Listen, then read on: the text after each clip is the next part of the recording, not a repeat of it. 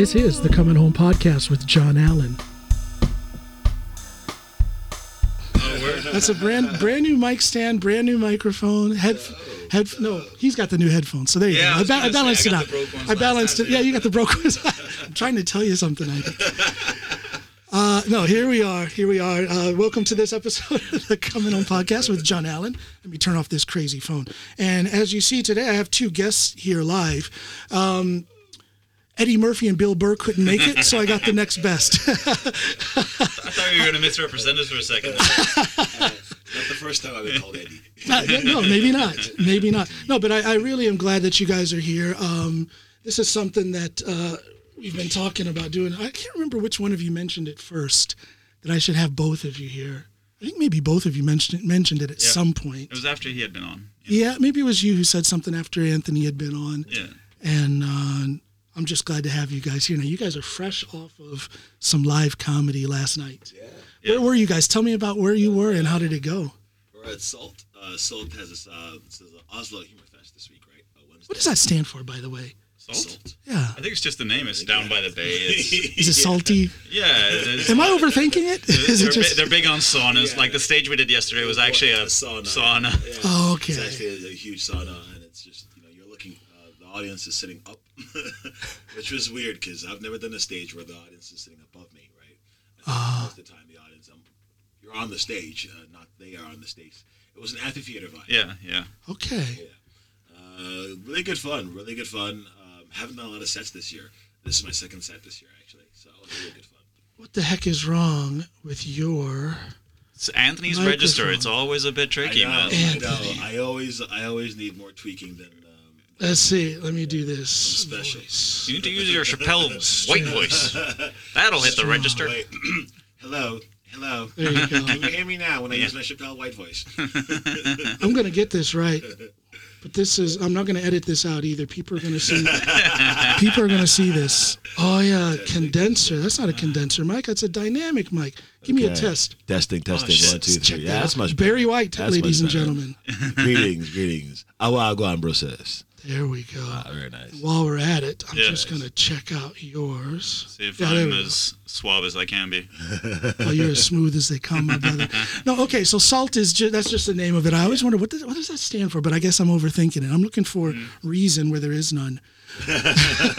There often is none. But yeah, they've been doing a humor festival. I think it started on Wednesday. Yeah. And is today the last night? I think today's the last night. Yeah. If I remember right, every night so far has been a full house. Yeah. So you guys have gotten a lot of exposure then. I was only on last night. I would have liked to probably do more, but I was away. Oh, I thought you guys had a couple of nights. No. There's the other guys, like Espen and them, the Latte Vaccina guys. They were there all week, so they had a great. Maybe that's who I was thinking. Yeah, it was Espen and Inia. Yeah, exactly. Those guys. Yeah. They were doing a couple of I think the same stage we did, the challengers, and then they did the Latte Vaccina thing. Okay, because there's several different stages. Yeah, I think there was like 5 stages. I think it was. Okay. Something like that. Yeah.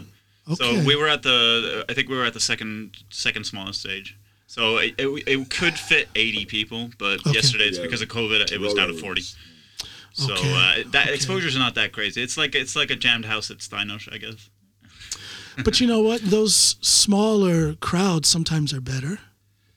Yeah. Well, not better. It's different, but it's different in a good way. You can get more. It's just more intimate. I think it depends on sort of I kind of.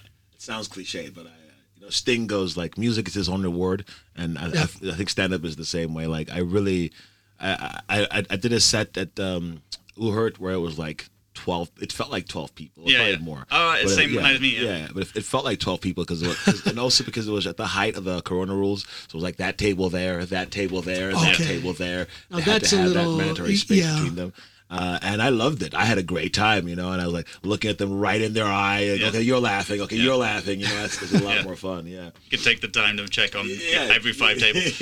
But I was gonna say that it's so good if you got a host who knows how to play up the bunker atmosphere and be like, all right, so that's true. It's very host dependent. Most of the world is missing out on this. You guys are lucky. If you can flip that shit. So there are different stages. Now, are there any I don't know, criteria, or are there any rules about who gets to go on what stage, or is it totally random? What's the deal with that? I actually don't know. You guys weren't discriminated against. I opened for Vigo. Vigo, I don't know if you know Vigo Venn. I'm a big fan of Vigo Venn. I know who he is. I would love to meet that guy. He's great. He's a lot of fun. I mean, his energy is always sky high, right? And he was he closed our stage. And I was right before him. So for me, I was opening for Vigo Venn. As far as I'm concerned, I'm moving up in the world. Yeah, there you go. Right. There you go. But I'm assuming it's just about how many people do you think we can cram in? Our show was called The Challengers, Utfordrerne. So it's meant to be like, we're challenging the status quo in stand up. Right, and it was upcoming new people, and so upcoming. What was it actually said so on the up and coming on the event that you sent me. I saw a poster. They had some word for yeah. And I was like, so they already know. Now, you do your act in English, right? Yeah, I do my act in English. Do you feel comfortable with that, or do you sometimes think, oh my gosh, I'm kind of on the outside? No, hell no. No worries about that. Obviously, I'm on stage, so I'm already on the outside, right? I mean, like, it's kind of like it comes to territory, yeah. But do you find it? Do you find sometimes that it's an extra challenge because you have to think now? How are they? We can play on words on English that you can't in Norwegian. Do you ever worry about that? But I've sort of like been most of my friends from an early age have always been like the ESL crowd, so I've always sort of been like structuring for this ESL crowd kind of vibe. So they're kind of you know what I mean? Same wavelength. Yeah.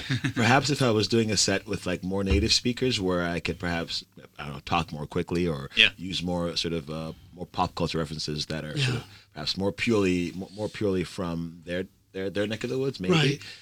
But like I guess in Oslo, I'll do more sort of like local references. I guess if I do references. If you get out among the hillbillies. I haven't gone that far yet. Like I did Bergen. We did Bergen 3 weeks ago. That was as far as I've gone to do stand up in Norway, right? And that was an English night. It was mostly expats in the crowd, I think. University students. I think it was a healthy mix, but it was a fair few expats and stuff. Yeah.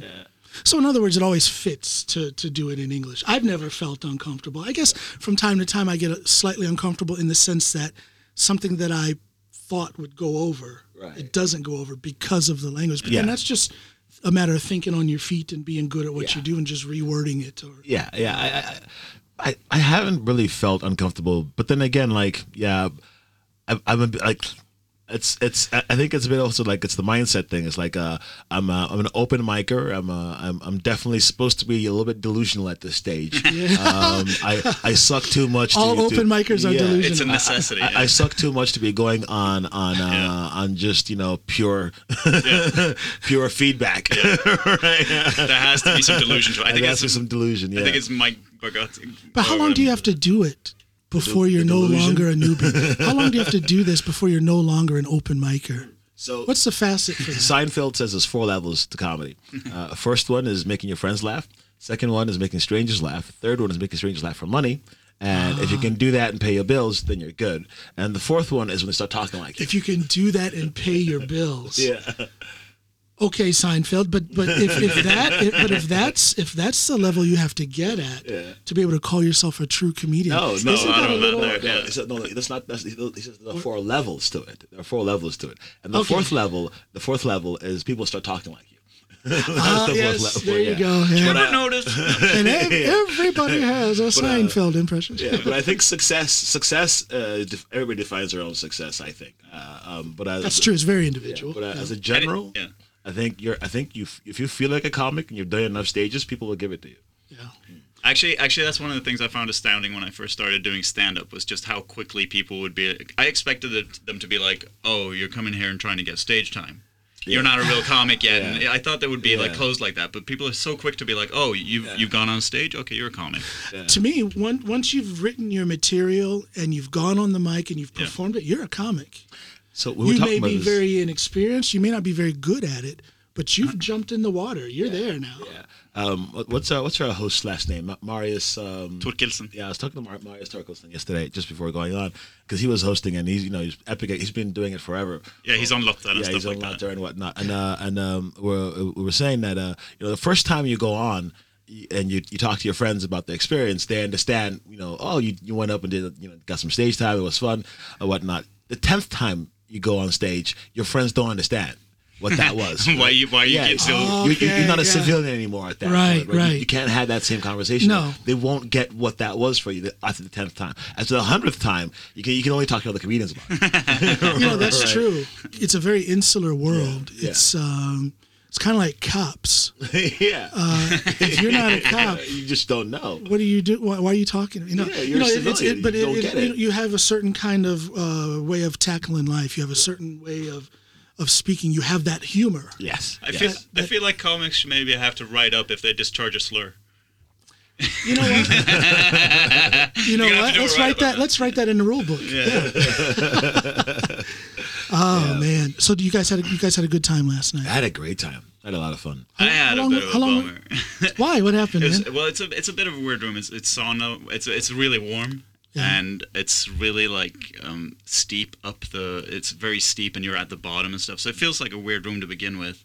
And I just kind of felt like I could. It's like stadium seat, like theater seating. Yeah. You're at the bottom, and they're progressively. Okay, that explains that photo. I saw a photo on Instagram of Joachim. Yeah. And he was. Looked like somebody was hanging from the rafters. You're in a pit, bleeding for your life. But exactly. Makes it easier. They get more momentum when they throw rotten tomatoes at you. Yeah. But I just compared to Bergen a couple of weeks ago or 3 weeks ago, I just felt like that could have gone better. So, but it's fun. It was fun.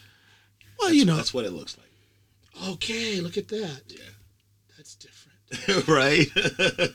Yeah, but you know what? That would be inspiring for me. I would be so. Show the viewers. I would be so. I don't know if you guys can see it. We can post it. We can post that. We can post it. I would be so caught up on the weirdness, the newness of a scene like that. Yeah, that would motivate me. That would stimulate my artist brain. Oh yeah.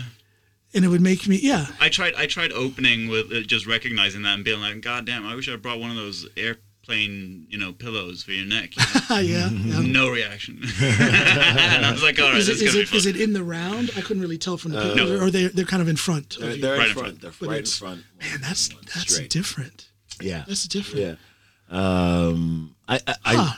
I definitely. I wasn't as comfortable as I've been in other stages, like compared to say 3 weeks ago in Bergen, where I was like, "Oh, this is hey, how you guys doing?" I felt really no pressure on stage. I felt a lot of pressure on stage yesterday for some reason. Did you? I felt I was like, ooh. But doesn't we also just had 5 minutes though. Doesn't that come and go? Sometimes you feel comfortable, sometimes you don't, but there's really no reason for it. Yeah. I had a harder time working through, but then again, I had a lot less rest and so on. But you know what I found out is I live basically, and I'm not saying I eat clean all the time, but I live basically a fasting lifestyle. Mm-hmm. Eating pretty much within a very constricted time window every day. And what I found out is if I'm fasted, if I haven't eaten for 18 plus hours, I perform better. Oh, really? Whereas if I eat within a couple hours before I go on the mic, I notice it just sitting here at my own home in my own studio on my own podcast. If I eat before I go on my podcast, I'm kind of... Everybody does better when they're hungry, right? When they're hungry. He said hungry, people. He didn't say hungry. He said hungry. Yeah, I'm that's like southern. That's a secondhand soul. There's a southern soul man in Eirik here. No, but there's. I think that the physiological self is definitely connected to the mental and emotional self. Obviously. Oh yeah, absolutely, no doubt. So yeah, if I'm fasted, I'm quicker, I'm more focused.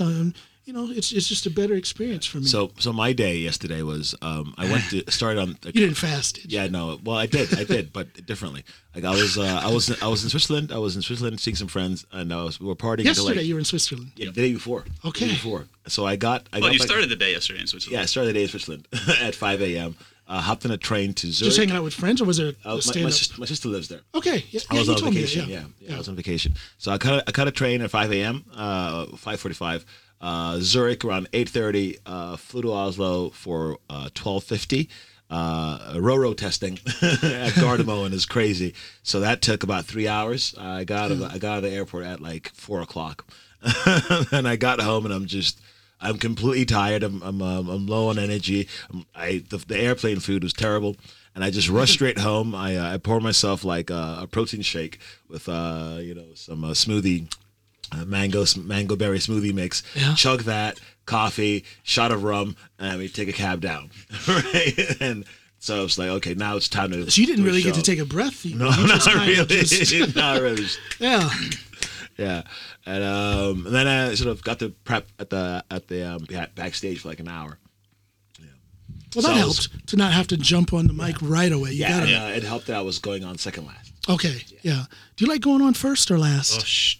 I'd rather be last. Yeah, first one. It depends on the host, but the first one has to kind of get the crowd going a bit. That can be tough. If I'm not last, I'm gonna get angry at whoever is last. I'm gonna make it hard for you. Yeah. That'd be my point. But isn't there some kind of status with being the closer? I'm closing. Yeah, exactly. There is. But opening too is like, okay, I trust you to get the room going. You know, there's certain spots that it's just like, okay, you're somebody I can trust to do this right. I guess if it's like an open micer night, it doesn't really matter. But if you're opening for a heavyweight, if you're an open, that's an honor. Actually. I feel honored anyway. Yeah, I would. Yeah, shout out to Babek Namati and Zahid Ali. Yeah. I opened for probably. And I go back and forth. I think I told you that my best night was when I opened for Zahid. Yeah, I think I told you. I think I told you that my best night was with Babek, but that thing for me of being elevated, and I called it an elevation and an honor when somebody like that asks you to open for them, and I just jump into that challenge, feet first, man, ready to go. I got to perform now. Yeah. It's different than if you're just on an open mic. You guys feel the difference? I mean, I'm really only doing open mics, right? So I have yet to make the leap. I mean, again, like I do this very much as a hobby, right? Because my day job is so demanding. So I really wonder how you have the time. Really, how do you have the time and the mental space? I mean, that's a heck of a job. It's often that the stand-up really is kind of like a way to like just switch brain states. Okay. It's just really good. It's something completely different. I see. And it's a nice way to like, okay, now I'm rested, right? Now I can go. Now you can play. Now it's fun time. Yeah. Now it's fun times. Yeah. Yeah. And you, Mister. It's very easy for me to find the time. No, I was thinking more about the thing because you've been an opener and you've been an open micer. I've not opened. I've not had. Well, the only time I did opening was kind of like at Steiner's show. It's like, all right, you can warm up the crowd a bit before you. Yeah. But I've never had anybody be like, hey, could you open for me? Okay. Yet. Yet. But I find that, I don't know, the pressure that there's, okay, this isn't just something people are showing up for. It's also mitigated by the fact that when people pay, they're invested, so they're more likely to laugh. That's a heck of a pressure. Yeah. These people paid money now. And they pay attention too, right? Yeah, absolutely. Whereas if it's just an open mic, it's just like, oh, we were just here for a drink and an open mic broke out. And there's a big difference, we had a what do they call that? Drum and B festival. Yeah. Like a city festival where they just opened up all of the venues all over town and everything was open till like 2 a.m. and people could come and go. You didn't have to pay. And there was a club here in Drummond that opened the doors, and the comedy club, the Drummond Comedy Club, we did just a series of sets. So you had a crowd that was like, okay, I'll see what this stand-up stuff is all about. Yeah. And people were just sitting there like, just about no matter who. I think Bobek killed. Yeah. But everybody else, the crowd, some of them were literally like, looking like this. A card that's a dog that's been showing a card trick. That's the worst night I ever had, man. Nothing I had to say worked. And that told me that, the material might be solid, but if the crowd isn't a comedy crowd, and of course, as a comic, you always have that responsibility to make them laugh. But it's just an extra challenge in a situation like that. They weren't there. They weren't educated about what stand-up comedy is. I'm a bit of an absolutist about that. It's not their fault. Yeah. No, it's not. You have to. It taught me a lesson that as a comic, I've got to be ready for whatever crowd is there. It doesn't matter. I've got a responsibility. Actually, the guy who closed yesterday, he's kind of the ultimate proof that's like, it doesn't matter. Vigo is a goat. Yeah, he's technically a clown, right? Yeah. And I had no respect for clowns before I met him. But then it turns out. And now you do? Yeah. Now he can get me rolling with peekaboo. Yeah. At one point, he just fucking he said something that was like a punchline, and then he ran out. just ran out. Ran out. Yeah, and Marius Torkelsen, the host, he was just kind of looking. He's kind of like, do I go up now? Oh, I love it. And then just after a while, you saw him come around at the back. So this is like an Andy Kaufman type of thing. Yeah, there's a glass window out, and he's coming there, and he's like, ooh, sucking on the window, and people outside too who did not know what was going on inside that venue. Yeah. All of a sudden, they were part of it, going woo because he riled them up. That's my kind of comedy. That guy is just contagious as well. That guy just doesn't care. Yeah, no, he doesn't. He's great. Yeah, and interesting. His energy level is through the roof. Like it's through the roof. By the time is he on Instagram?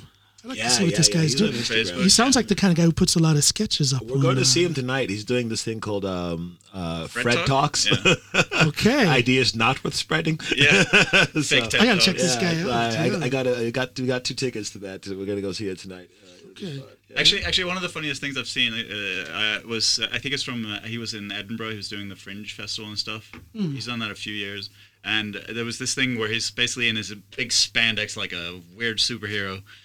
And doing the stage show, and at one point he's going around with this frame that it says "Kiss Cam" under it, right? And he's holding it around the audience. How do I find this guy on Instagram? I need to hook up with him right away. But anyway, he's holding up this Kiss Cam square, right? And then at one point he holds it in front of this woman, and then he thrusts his crotch into the frame, and the crowd dies. And then a second later, of course, he's What's his name? Vigo. Vigo Venn. There he is. Vigo friend. You know what? I'm already following him. Of course you are. Somebody had already told me about this guy, apparently. Let me turn on all of my notices for all of his... There we go. Yeah, no, that guy's a first Norwegian on the moon, it says here. I buy Check him out, people. I buy it. No, Vigo's amazing. Lots of energy. I love stand-up, but God, I miss it. Yeah. This is why this is so nice to have both of you in here. A double shot of comedy because I miss it. Yeah. I haven't been capable of doing it for now over a year. Yeah. So I'm kind of watching from the fringes and just kind of wishing. Getting jealous? Quite the opposite. I think it's I've been enjoying the success and the happiness of you guys. Yeah. Seeing Ania James and people like Joachim and others hitting the road. Yeah. Not just doing a gig here and there, but they hit the road. I've been so jealous of them. Joachim has been doing a good. I should have been on that tour. He asked me to go with him. Oh, really? Joachim Aikidi. Oh, word. Oh, for real.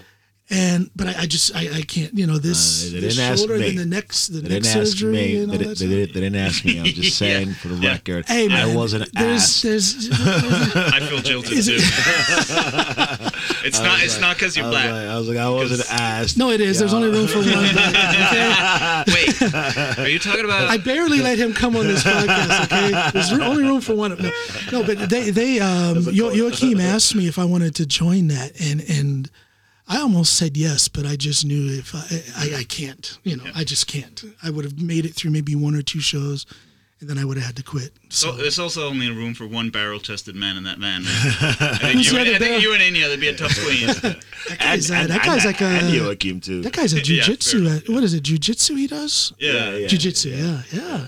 And he looks so calm and friendly, but he'd end up tying you up in a pretzel if you ever got in a... Yeah, no, he's a weird one. He's got all these vicious jokes, too, but he's just such a sweetheart underneath. You just know it's not coming from a mean place. Yeah. I love him, yeah. I want to get him here in the studio, too. I've had him on twice, I think. Really? I've had him on twice, I believe. I heard the one where you were talking to him at least about the his schooling in New Zealand and stuff like that. I think I had that one, and then I had another one about, we were talking about cryptocurrency. Yeah. Or was that all in the same episode? I think it was the same one because I've been following you. You haven't had it. Am I supposed to know these things? I don't. Okay. Yeah. Do you have an agent or manager? Obviously, I need one. Obviously, I need one. You're too big already. No, but he's a great guy. I think there's a lot of elements to Enia that people haven't really discovered yet. I think he's got that financial wizardry, with the cryptocurrency. He's got his stand-up. He's got his filmmaking. He's doing this jiu-jitsu thing. Yeah. He's a multifaceted guy. Yeah. It's always nice to people. I'm always inspired by seeing people sort of pursue things that aren't just sort of the traditional route or the traditional job. And, they're they're choosing how they suffer. You know, like everybody's gonna. This is like this book I'm reading is like everybody's going to suffer at something. Yes. We all suffer, right? Sure. But few of us choose why we suffer. Right? That's a good observation. You know? That's a good observation. Choose why we suffer. Like you choose to go and squat 3 of me or 4 of me on each side of the plate. 5. Okay. I weigh 80. Do the math. 120 on each side, right? 4.5 of you. God damn. Right? But you choose to sort of give up that time, and you choose how you suffer. Self-imposed suffering, yeah. Yeah, you choose how you suffer. I go to the gym 5 a.m. in the morning because I want a certain level of fitness. You get in early. Yeah, I get in early. I choose how I suffer. My career takes tons of time from me, right? But it's leading somewhere, and I choose how I suffer. Right. Yeah. That's a great observation. I'll say this: not everyone chooses how they suffer, but everyone can choose. Everyone should how they choose. suffer. They should, absolutely. And I'm a proponent of self-imposed hardship because I put everything in a training frame of mind. When you train, the heavier you train squat, the more your body has to adjust. Exactly. The more prepared it will be for that larger burden to come. Yes, that larger stimuli. And that can be applied to life in general, I believe. And I almost want to say shame on those who don't have that similar outlook on life, because you can get so much more out of life, and I don't think there's anything egotistical about that. Pain and suffering are not a bug; they're a feature. Exactly, and the whole thing about getting more out of life. I don't think there's anything capitalistic or egotistic about that, because the more you get out of life, the better prepared you are for challenges, and the more challenges you take upon yourself, the stronger you're going to be, and that's going to put you in a better position, not just for yourself, but for your friends and family. Yeah, and we were talking about this earlier, that I feel like it's this world of mass exceptionalism where everything we see is from sort of the extreme end of human experience. The 99.999% of the most epic feats, the greatest thing someone's done today, the best place someone's been to today. But what about the common person and their struggle? Yeah, but most of life is really mundane and boring, and not extraordinary. The common person out in the street has the same struggles as that exceptional athlete or that exceptional business person. Yeah. It's just personalized. It's their struggle. In fact, this author Mark Manson, it was going on about how he would argue that there's no such thing as a personal problem. Everybody's problems are the same. There's no unique problems. There's no such thing as a personal problem. What makes things unique is your perception of it, right? Yeah. Your way of dealing with it. But you're right.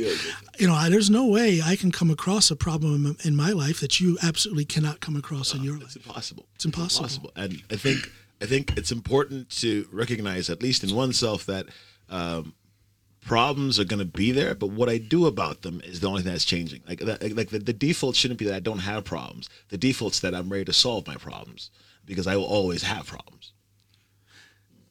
Does all this philosophy make you tired in your friendship? You're quite the philosopher. You're quite the philosopher also. Yeah, sure. I never recovered from my existential crisis at 12. So it's been a never-ending psychological. It's hard to climb the life ladder when you don't see the importance of it. Like, in the end, I'm not a nihilist, but it's like it's hard to buy into the way life and the world is structured. So much of it is bullshit and absurd, and it's so hard to buy into it when you feel like there's no point. Are you a cynic? Yeah, definitely. I'm also an optimist, though. I do. Problem is, I want to do this into a bit. My problem is I keep meeting these smart girls who are really smart in fields that crush all hope. Like, in 2009, I was with this girl who was about to start a PhD in climate change, right? So she kind of gave me the little rundown on just how we're fucked, how fucked are we, and blah, blah, blah, right? But it was worse than I thought. Do you want to hear that at the start of a relationship? That is, when I'm flooded with love chemicals, that's the best time. Don't tell me when I'm jaded and when we're down to just hand jobs. Give me it when it's, But anyway. Tell me at the beginning. Anyway, she laid that on me, and it was like, okay, I'm reeling. Anyway, and then she laid that on me, and I was reeling from that a bit. Yeah. And then later on, I met my soon-to-be wife at that point. now divorced, but she had a master's degree in social psychology. Oh God. Which, I don't know if you guys know, but basically that field was started so people could show, how could the Nazis do what they did? And then they proved we're all good little Germans down there, right? And her take is essentially humanity's fucked. We're not going to get our act together. And there's so much good evidence for that in social psychology as to why we can't turn shit around. Yeah, but that's a view that says there's more ugly in the world than beauty, and I don't get on with that. No, I can't dig that. That's. No, it's well worth saving. But my issue is that there's a handful of people who are mortgaging the future and running us off a cliff, and not just us. We're in the 6th extinction event in the history of the planet. We're now tantamount to a fucking meteor. That's humanity. Now that's true. You have these elitists. I mean, it's very evident in the United States with the previous administration that you've got this gang of elitists who are just doing as they please, and it's not to the benefit of the common man and woman on the street. And I think the worst thing is it's not just mustache twirling bad guys. It's systemic, right? It's like if you don't maximize profit for your shareholders, you're being derelict in your duties, right? That's right. An actual thing. You can be prosecuted for not maximizing your fucking Oh, sorry. You get a profits. It's my coffee. Coffee. I'm sharing with you, pal, not you sharing with me. Okay. I'm corporate, so I don't want to say anything. That's good. Thank you. I will. Oh yeah, this guy's the enemy. This guy. I will. Yeah. Profits are bad. We are an odd couple. Chocolate, vanilla, poor, fucking on his way to be rich. But look, I don't think there's people speak about the current state of the world in such absolutes. In other words, you have this faction who will say things are bad. Yep. There's nothing we can do. How about things are bad, but there's also a lot of good? We actually have less war, less armed conflict going on in the world today than we've ever had before. I have a feeling not ever before, but I don't know, since the past whenever. You don't think that'll increase when we have climate refugees coming from? Of course it will. Of course it will. But again, when water is more scarce. Yeah, but again, there's these people out there that will say things are horrible, and let's just prepare for doomsday. What about things are horrible? What are we going to do about it? There's still hope. Actually, I was going to say, seeing as he was talking about being Mr. Corporate over here, I will speak up for the corporate class a little bit, because hedge fund managers and stuff around the world are now going okay, you guys are fucking up our bottom line if you keep doing this brinksmanship. So they're starting to be you're going to have to divest into green before we start backing things again. And you even see things I mean, it's greenwashing to a certain extent, but BP and whatnot. But green does not ruin the bottom line necessarily. No. But he's talking about if you do choices that prolong our dependency on fossil fuels and that makes the planet less likely to, be good for us, right? Yeah. Okay. That's a bad investment as far as they're concerned. That's fucking up their bottom line. So they're flipping the script now.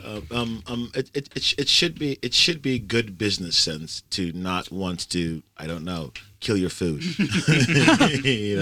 If you're a vampire, you have to go to sleep every 1,000 years so that the humanity can recover. Yeah. Actually, I played a video game once, and you came. It's like Elder Scrolls Skyrim, and you come across this infestation of vampires, and you can read their books where they're talking about sustainable usage of humans, where it's you deplete them a little bit, toss them back, because you don't want to exhaust them, right? That's sustainable vampire. Sustainable vampirism. That's what the guide is inspiring. That's what humanity should be looking up to right now. I don't know. I just can't get down with the fatalistic thing. Am I naive? I don't know. I would argue that if you drew a graph from zero time until now, right? The horizontal bar is sort of zero is time. Yeah. And over here is sort of amount of hangings we go and watch as a group, right? I would argue we start off going to watch a fair amount of hangings as a group. We take our kids to go watch hangings. Not too long ago, it was, hey, it's a hanging. Let's go watch it. It's stoning. Let's go stone somebody, right? And there's less group stonings and less group hangings that we're willing to go and watch. I mean, The last one was probably like Saddam, right? That was like the I was last just thinking of group Saddam hanging, and some right? of his henchmen. That was fairly publicized. That was an one of the open last event. group hangings. Yeah. And like we had to work for that. We had to demonize them for 20 years. For like, okay, we're ready for a hanging. Really we're recent. ready for I a mean, public hanging. The guillotine was last used in the 70s in France. Right. But I mean that the amount of I get it. Yeah. It used to be common entertainment. Take your kids out. The and amount watch of hanging, the amount of statistically, you should just count the amount of times we actually, as a group, go and attend these hangings. I would argue is going less and less, simply because there's more and more people now who recognize or who agree that, hey, this isn't something we should be collectively doing. It's not. Yeah. It's not. The idea of a collective society has progressed. When it comes to that. Yeah. Right. Yeah. We agree more on what we have a more general idea of good and general idea of bad. Yeah. We've redefined what is humane and what is inhumane. Yeah. And as time goes, we will hopefully have less and less and less of those. Thing is, we got some crafty ass people in charge right at the top. This is a point I heard from a former teacher of mine. He was making a point about modern slavery, right? Because you think back to like, the 1800s and whatever, and the slavery that was rampant then. And there's actually probably more slaves in the world today than ever before. A human life is worth way less now than ever before. Because we've redefined, talking about changes and developments, we've redefined what slavery means. So it's going up in some ways, down in other ways, and they're getting so good at kind of covering it, right? You get one factory down, it's like, all right, we'll check that out, and now we're good, right? Yeah. I think my honest measure of human progress is how many people we are conscious of and are willing to take care of at any point in time. And how compassionate are we for those who have less? How compassionate are we? How compassionate do we say we are, and how compassionate actually are we on paper? Yep. But you see, people in the corporate world are real good at, for example, when things kind of jumped off last summer in the States with Black Lives Matter and whatnot, you had all of these big corporations saying that they're going to put so much money towards supporting Black Lives Matter. They're going to do all of these internal racial education programs and whatnot. And they spoke loud and clear about what they were going to do. Yeah. Somebody did a study. I wish, if I can find it, I'll link to it in the description of the episode. But somebody did a study of what have they actually done, and they haven't even come more than 5% down the road towards achieving what they said they were going to do. I think. But see, here's the thing. How can these corporations be held accountable for that when we know that they talked all that shit about supporting? Yeah. But more than a year later, they haven't done it. How do we hold them accountable? There's 3 companies that I think it was one that I was surprised did something about it. It was Amazon, and they stopped letting the U.S. police use their facial detection system. Really, I didn't hear about that because it was trained mostly by white data scientists who give it mostly faces of white men, and so it doesn't actually tell black men apart very well in bad lighting. I just saw something on the news, American news, a couple of days ago about a black woman, who took it to court. Yeah. Because some facial recognition thing had her picked up for an arrest warrant that another black woman had. Exactly. And when you look at them in real life, you look at real photographs of them, it's obvious that they're not the same person. So Amazon actually said, look, up until you guys sort out your issues, you can't use our software. Okay. And it was, again, it's I don't like it, but Amazon way to go, Amazon. I don't like to say this. But to be fair, they wrote bad software, right? It's not the cops' fault. Right. The software is picking out the wrong black person. In other words, Amazon. Right? So in other words, Amazon's statement about their supposed support for equality and about lessening discrimination against black people was quite false. In this particular case, in the context of using their facial recognition software, in this particular case, they did pull it back. I think a couple other companies as well, Google and I think IBM also said, okay, look, we're going to have to actually look at this again. I had a bit about this earlier, like with the smartwatches. When they first came out, they were using red lasers, right? Yeah. And they actually use the laser to bounce off the light off the skin and detect then sort of reverberations and figure out your heart rate. And that only works well if you have light pigment, right? So Apple, Fitbit, Samsung, they all had to recall recall their shit and have them remade them with green lasers. And the green lasers are slightly more expensive. I had another guest named Anthony, Dr. Anthony, excuse me, playing footsie with Eirik under the table. Nice. You like that? Dr. Anthony, I had him on, and he does a lot of work about equality in the production world, which a lot of people don't think about.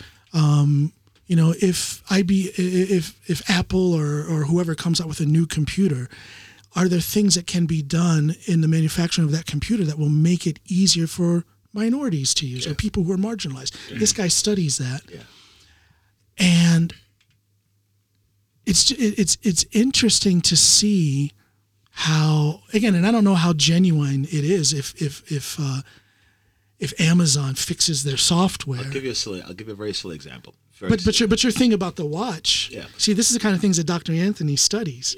Is nobody would think that there's any discrimination, racism, or marginalizing in a smartwatch, but there is. Yeah, I bought it. I went to the gym, and it's literally the main feature I bought it for is not working. Oh, you just gotta tighten it. But what's interesting? But see, here's what's interesting is that there's certain people who, and I see this here in Norway all the time. Yeah. Whenever I talk about racism or marginalizing of minorities, they just don't want to hear it. It doesn't happen here in Norway, they say. Yeah. I've had a friend be like downright, we're roommates, and I come home and I've had something racist happen to me. I'm trying to explain it to him, and he goes, "Anthony, I just don't care." Oh shit! Yeah, that doesn't surprise me. And I'm sitting there, and I'm sure he didn't mean anything bad by that. He didn't come from that. Didn't come from a mean place. As far as he's concerned, exactly. He's my friend. He loves me. We're bros. If I need a loan or anything like that, or if I need a wingman, he's there. Right? He's my roommate. He cares about me. As far as he's concerned, that's the limit of his. He does not have the capacity to care about whether I had a racist experience. But it's that not caring thing that allows the marginalizing to. Again, it can be something as simple, and I put simple in air quotes because it's a real thing with a smartwatch that cannot register the skin properly if you're darker skinned. We talk about this often, and I think one of the things I really like about Eirik, one of the reasons we're such good friends, is also because he's already broken in. Hey, I did that myself. Nobody sat me. That's what I said. He's already broken in. Sounds like somebody else did it too, bro. Anyway, the result is the same, right? I'll talk to like. He just erased all of your effort and everything. You didn't do this. Someone did this for you. I'm a house wigger. I've been broken. Like his wife, his experiences, the jobs he's had. Yeah. He sort of had a lot more exposure than the average Norwegian or the average white person in general. And when we talk about things that I think are racially charged, maybe like once or twice in the last 5 years, where I'll be like, hey. Instead of saying, "Are you sure?" Can you actually relate to what had just happened, right? And that's maybe like once in like 5 years. Whereas the most people that I talk to, it's, "Are you sure you saw what you saw?" Exactly. Ex-girlfriends. I mean, I had an ex-girlfriend who was she had pictures of herself dressed as Nicki Minaj in blackface for Halloween. Oh, right. And blackface. She can't tell why that's bad. Right. She's like, no, but I have you inside me. Like, come on, I can't be racist. That's the part that I don't get. Maybe that's the naive country boy in me that says that people should understand. It doesn't matter if you haven't experienced it yourself. You should understand that when I or another brown person tells you our experience, you should just take it. Just take that in. Value. Take that in at face value. Don't question it. Don't try to negate it. So the simple, straightforward thinking person in me says that people should be able to do that. And then that poses the question, why do people resist the reality of racism, of marginalizing? Why do people resist that? There's a lot of very good research. I mean, I think there's more research on race. I think you've had papers being written on race and race issues since the 1800s. Yeah. As soon as you introduced black people to the environment, I think the first kind of protest writing that minorities did was protest writing. Yeah. Right? So that's the first time I wrote anything down, was to say, yo, listen, hey now. what the hell? This shit ain't right. That's the first time I started writing things down. It was protest writing. Most of the first books we wrote were protest books.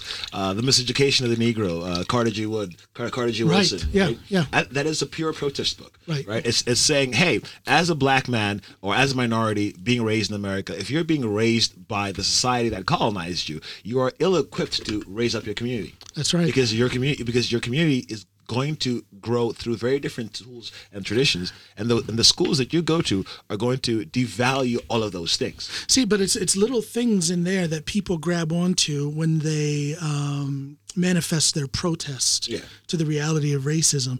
They'll say, when you talk about the differences in schooling, they'll say a school is a school. What are you talking about? You went to school just like I did, and they refuse the facts. They refuse the micro.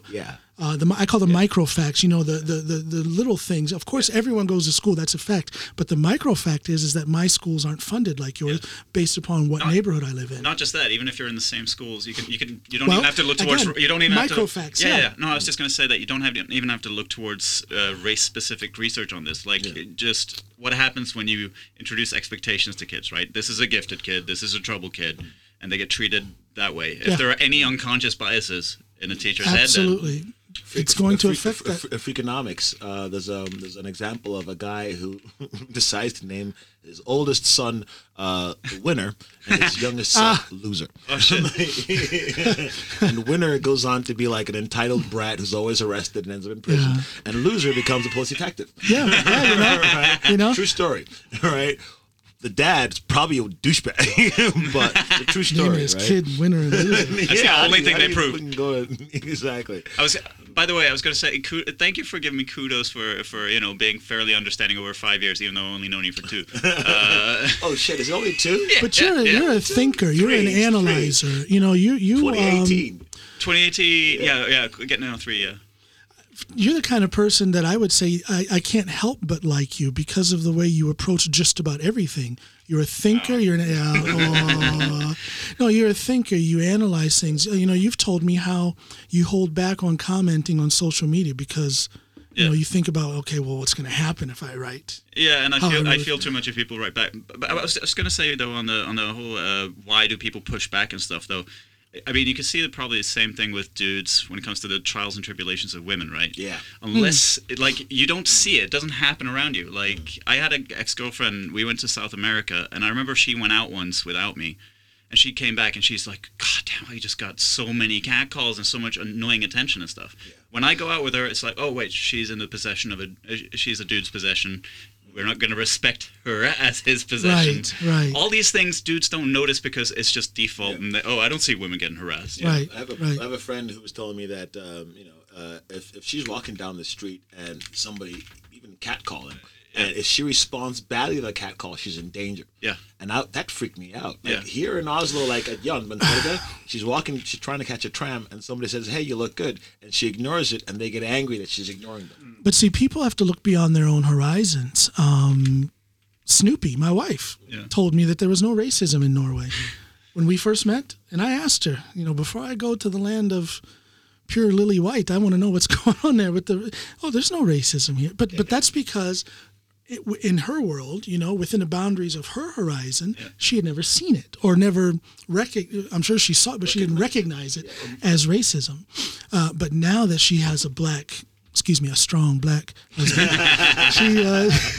that's her own word. She never says my husband. She says my husband is a strong. So hats off to Snoopy. All right, he squats 4.5 Anthony's. 4.5 Anthony's. But now that she has me in her life. Yeah. Now she sees. Yeah. So it's been an educational process for her, and I'm not saying that in any kind of degrading or patronizing way, but it has literally been an education for her in all things racism. This is. I was just want to say one thing that the word ignorance shouldn't be seen as such a slur. It's everybody's ignorant of a ton of stuff. Absolutely. Yeah. I think it is a problem of definition and exposure. Yeah. Yes. The idea of racism is very much. I think most people's idea of racism is that it's something only bad people do. It's something that only who's this dude who was the George Floyd case. Who was the police officer? Oh, Chauvin. Chauvin, right? Derek Chauvin. You have to be a Derek Chauvin to have racism. Exactly. Right? That's what the world thinks of as racism. But He was railroaded. I'm a chauvinist. And for me, come on. that is special. That's unique. Yes. That's not the common racism we're talking. That's Right. the up there. Yes. The general racism we're talking about is the more day-to-day racism that the average person, the non-mean, non-ugly person does. Yeah. Well, to me, racism is more of a. I'm more occupied with the systemic aspects of racism, and I don't really care to do too much on the individual. I can't change that. I'm not looking to change an individual's mind. Yeah. I'm looking to bring awareness and hopefully change to the systemic aspects of racism. Excuse me, and I think people get that confused a little bit when it comes to my approach. It's. I don't think it's the individual. I mean, of course, if you're a person of power, you as an individual racist, you can ruin a lot of lives. Right. But I think that is the outlier. I don't think that's the common experience of racism. The common experience is the social thing, the systemic thing. Right. Yeah. So he thinks that's funny. I'm laughing because I thought I was going to try to explain, but like I had a job. I don't know if I should name the company. It's one of the top. You won't get sued. I will. It's my podcast. It's one of the top 20 IT companies in the world, and I have a job there. I had a job there. I was working there for a bit, and I remember going to one of the HR parties there. One of the parties, and some of the HR ladies see me. Sorry. Saying this wrong. I'm going to one of the parties and they go, "Hey, you work here?" And I was like, "Yeah." And they're like, "Wow, you must be really good at your job." And I'm like, "Crap." Oh. And these chicks were in HR. Are you supposed to say thank you? Oh, and they're in HR. They're in HR. And it's like, should I say thank you to that? Should I say thanks? I'm like, wait, you guys are HR? And they're like, "Yeah." Oh. Is that a micro or a mini aggression? See, and that right there is an example. Right? And I think they were trying to flirt. But that's a perfect example of how racism manifests itself, and sometimes it's quite innocent. It's quite... but it's the exact same mechanism. Exactly. Exact same mechanism. Exactly. If I wasn't in the building working there, what would I have been seen as then? Yeah. Right. If I was in the tram in the back with 3 other black people, what would I have been seen as then? Exactly. Right? If I'm wearing my glasses, if I'm not, you know what I mean? Yeah. It's a silly. I personally try to. It's like I find it quite tiring sometimes. Like because I wanted to ask you, because you and I have a lot of similarities, but again we also have quite different reference points. You're African, I'm American. Talk about your frustration. So there's a lot of times where like I'll be out and somebody goes, "Hey, where are you from?" And I sound American. They're like, "Hey, where are you from?" I'm like, "Oh, I'm from Africa." Like, "Oh." Fuck just happened. Wait, what? Right? And you seen Blackish? Yeah. And I was like, I heard all this raving good news about Blackish. I'm like, Kenya Barris, let me check it out. And like one of the first episodes, I think it's the first episodes, his kid goes to school and he's like, "Oh, I met some new friends. One of them is an African kid. The dad says, "Yeah, he's from Malawi. Ooh, don't hang out with that kid." I turned off the show. Damn. I was like, dude, I'm not trying to reinforce negative stereotypes. Right. I am at home in my safe place. Give me some Deep Space Nine. Give me some cool black guy doing some cool shit that is like doing some smart shit, right? Or Black as Fuck I can watch. Okay, right? yeah. Because it's like I tell Eirik, like the TV in my house is very, very, very curated. I can't watch, no offense, I can't watch cop shows. Okay. 20 out of the 22 police shows that on the average 22 police shows on TV, there's going to be at least 80% of them. One of the bad guys is going to be a black guy, and it will just reinforce stereotypes that I won't even be noticing. Right? So I can't watch them. I can only watch like sci-fi cop shows because in sci-fi, in the future we're all brown. Right. There's a lot wider range of nationalities. Right? I've written a bit. I haven't gotten to use it yet, but I wrote a bit about how it's such a relief to watch the Star Wars movie and see Lando Calrissian. It's like, yes, okay. They didn't get rid of us totally. Yeah, and I tend to pick my TV shows the way Americans pick Barack out of a battle.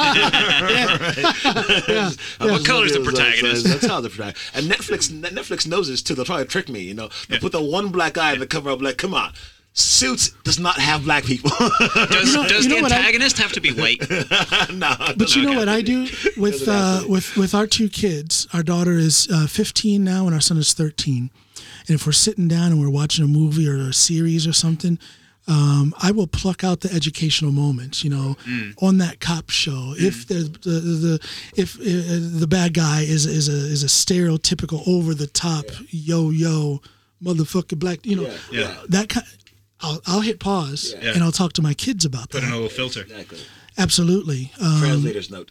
Yeah, I'll watch the series or the television show or the movie, but I will stop and address that educational moment.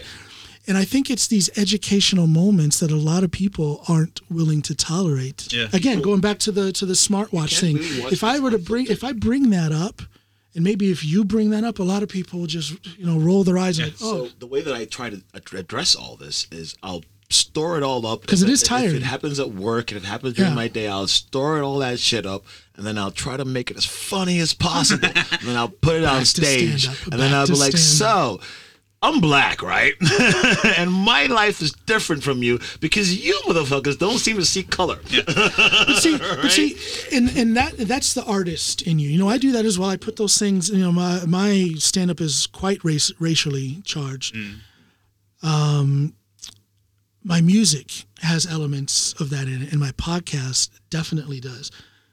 Do you feel any repercussions, any negative throwback when you put those kind of? Do you? Positive, yeah. I mean, I'm lucky, knock on wood, right? I've been having a pretty good, pretty good fun with stand up, but a lot of the feedback that I get, like even when I do I feel like I have very sophisticated dick jokes. Like even when I do dick jokes, and I have a girl with a boyfriend come up to me afterwards, and she goes, "I really like your dick jokes," right? Because I'm not telling them. I feel like almost all my jokes are always about me trying to communicate something that you don't normally think about. I have a bunch of blackface jokes where I'm not trying to make somebody feel bad for doing blackface. Yeah. I'm trying to talk about how silly and inane it is, right? Yeah. And hopefully afterwards, if the next time you think about it as a white person who's never met a black person, if you think about my joke about it, then I've done my job, right? Right. If you once said, "Hey, I don't see color," and I go up on stage and I warn you that I'm black because I know you don't see color, that should at least prompt you the next time you meet a black person to say, "Wait a minute, I do see color." Exactly. Right? Exactly. What am I really saying here? Yeah. No, I don't know. It's frustrating. Like you said, it's tiring. But you, as a white person, as a Norwegian, do you think the conversation on race? Do you think the conversation on, let's expand that, not just race, but let's say gender equality? The feminist movement in Norway is pretty doggone strong. Yeah. Are these things tiring for you to hear about or to discuss? You guys were talking earlier about why do people are so dismissive about it and stuff, and I think I can kind of feel where that comes from. What's your thoughts on that? Well, you're raised with people going okay, this is Norway. We have everything we're supposed to. It's a small little country with very few issues and a lot of money. Norway's good. Don't complain. Right? It's good. It's certainly good enough. Oh, go ahead. Anyway, we're just raised up that way, right? Yeah. We're supposed to be happy about Norway, and I think when people criticize Norway, it's so easily to get defensive about it. Even I feel it. I'm not the biggest Norway fan. I'm not a huge fan of the country. But you're proud of the country, and so you probably get a little.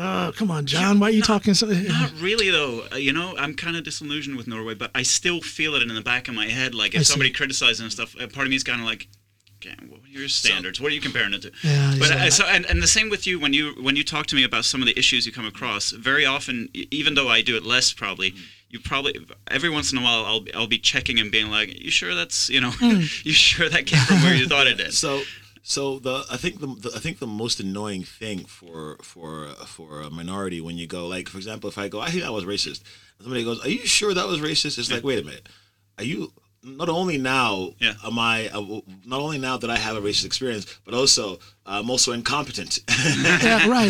and incapable of actually maybe slightly paranoid. There might be a mental disorder here. Right? Yeah. And again, I think in the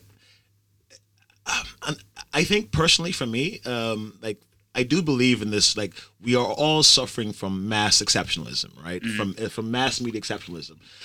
We are all suffering from it. If you're on social media, if you watch TV, you have been infected by this mass media exceptionalism, and it's very easy to identify with. I am awesome. Nobody else is. Nobody else is, or I am not awesome, and everybody else is, and so I can feel special about that, right? We all want to feel exceptional about something. Yeah, pick up yourself or shit on everybody else. Yeah. Being exceptional should be normal, and if you're not exceptional, then you're mediocre, and mediocre is the worst thing that can happen. and I think that's what's wrong with the world in all things, and even in these discussions about race, right? Depending on the day I've had, I might find that, you know what, I just don't feel special today. Yeah. And being racially discriminated against or victimized makes me feel at least special or unique in that moment. Right. I'm not saying that that's the. I understand. Yeah. Right. Yeah. And I think it's the same thing for a cis white gender male who's like, my day has been fine today, but I'm going to complain that I'm a cis white gender male and that I should get more consideration. And I think it's an equal extreme on the opposite end where you're like, I have no reason to be worried, and therefore I should have something to complain about. Versus I have everything to complain about, and therefore I'm special. I have nothing to complain about, and therefore I'm special. Yeah. Do you know what I mean? It's the specialness. It's not the complaints. It's the specialness. Right. I don't know if I'm making sense. No, I don't think it's the actual complaints. It's we all want to be special, and whatever convenient mechanism or medium we have for identifying with some sort of specialness. But you know what the equalizer for all of that is dialogue. Yeah, I talked with you about that a lot. Yeah. If people would just talk more. Yeah. The person who says, "Are you sure that was racism that you experienced?" If they would, that's fine that they say that, but then be quiet. I don't want to say be quiet, but then allow for the discussion after that. Yes. And then that's the equalizer. Yeah. And truly allow it to wash over you, Yeah. And it's unwelcome to a lot of people. And I think when it comes to stuff like language, politics, religion, nationality, these are inexorably kind of attached to our personality, right? So I think a lot of us, when we hear a criticism of it, we feel personally criticized in a way. Yeah. I think it's just one of those weird kinks about human brains, and we do well to check against it. One of the things I wish we'd do would be to change school curriculum so kids at some point during their mandatory schooling get some sort of coursing in, okay, this is how the brain works. You want to watch out for this pitfall, make people a bit more skeptical of their I would like to see them bring back, we had this when I went to school, junior high school, where you would have you would be schooled in how to debate, right? And we would conduct debates among the students, and I don't see that happening in the Norwegian curriculum, and I don't even know if it's happening in I know that some of the elite schools have debate teams in America, but on the regular day-to-day normal junior high school level, I don't think that's happening. So people don't know how to have a hard discussion, and we're getting this thing, and you see this a lot from places like Fox News and from certain politicians here in Norway even, where if you don't agree with me, then there's something wrong with you, and I am to remain distant from you and not engage with you because you think differently. For example, there's no dialogue. Even when you watch the Senate now in the U.S., when they did the Senate dispositions, they had was it Rand Paul was trying to talk shit to Fauci. Yep. And it's not even about finding that even at that level, they can't have, as leaders of the state, they can have discussions where that leads to actual truth. Well, it's that, and I say this, it is at that level. In fact, let's take it a level higher. I'll go back to former President Trump. Right. I believe that is where this current thing of don't speak to those who disagree with you, that's where it came from. It started, there were elements of it. There's always been elements of that in American society. But I think it came to the forefront and it was normalized, not only normalized, but I think that it was actually it was pushed out into society from Trump and his administration. If they don't think the way I think, they're a bunch of idiots. They're wrong. They're the enemy. Thing is, I think this is desired by corporations and the media houses that put forward their agenda. They want most people to feel like these two extremes are warring. then 90% are in the middle. Entertainment. Yeah, no, it's great entertainment, and it's good to make people feel like there's not much I can do, right? The world is so crazy. If most people realize that the middle ground, who are fed up with both sides, if they realize, they could take power back. But their atomization, I think, is a major component of things. That's why you got like, okay, they're earning more money than me, and they shouldn't be, and taxes are too high, and everybody's out for themselves. There's very little. But see, I think that's why podcasts and you see a lot of these shows, news shows that are on YouTube. It's basically a news channel, but it's independent and it's only on YouTube. Or you'll see a certain podcast, who are fomenting or lifting up the whole concept of dialogue, the whole concept of independent thought and of analyzing the issues. An actual because you're not length. getting that on the regular news media anymore. And a lot of people tend to sort of think that they can have these conversations on social media. That they, I love and hate social media. I do. What did the book I'm reading? The Subtle Art of Not Giving a Fuck by Mark Manson. If you go in there to take a dump, that book is sitting right in front of my toilet right now. There we go. Great book, I got it maybe a month ago, and I'm like 4 chapters into it. I think I got it on this last two. I got it on the just the other day, and I was stuck in waiting for my corona testing yesterday, so I just got into it, and I'm loving it. And one of the things he talks about in there is this idea that now I'm losing my train of thought. I started talking about dumps, and you said out with the bad, in with the good. Yeah. No, we were talking about dialogue. Yeah, dialogue, the value of dialogue, and how these different mediums are bringing back dialogue.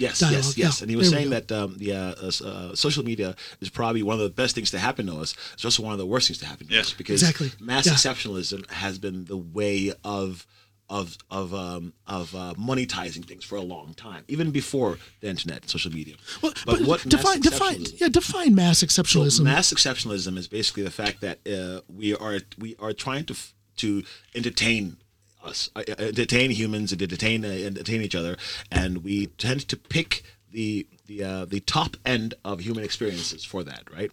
Yeah. So whereas back in the day you might watch one movie or 2 movies about sort of a war, and one movie about a romance, and another maybe a Disney movie about this and that.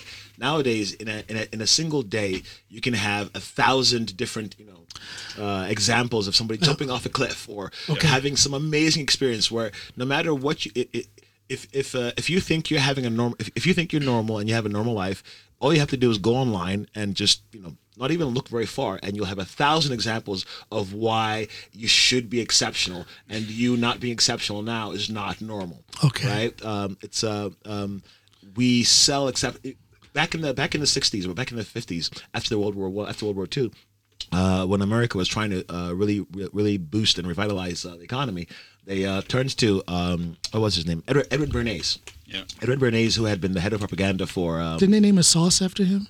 They named a bunch of things. Differently spelled. They named a bunch he was the nephew of Sigmund Freud. Sigmund Freud, yeah. He's really? Yeah. He's the one who coined the term public relations. Okay. Right? And he was the one who changed from selling you a vehicle that will last, that has good mileage, good gas, and so on, to, hey, put a hot girl in the car and sell an emotion.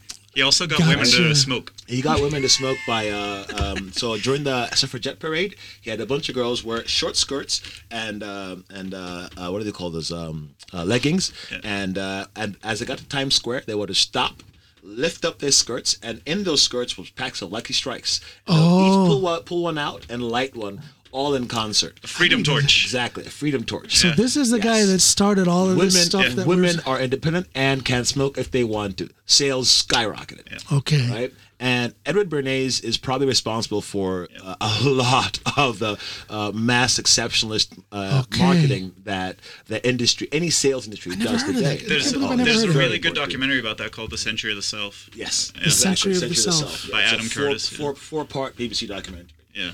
Okay. That's fascinating. Okay, so that's mass exceptionalism then. And today, because of the internet, you've managed to open source mass exceptionalism. And mass exceptionalism really drives these feelings of, I must be exceptional all the time. Yeah. Okay, gotcha. All my pictures on my posts should be me doing amazing things, and pain and sadness and anything negative are a bug and not a feature of life. Right. Right?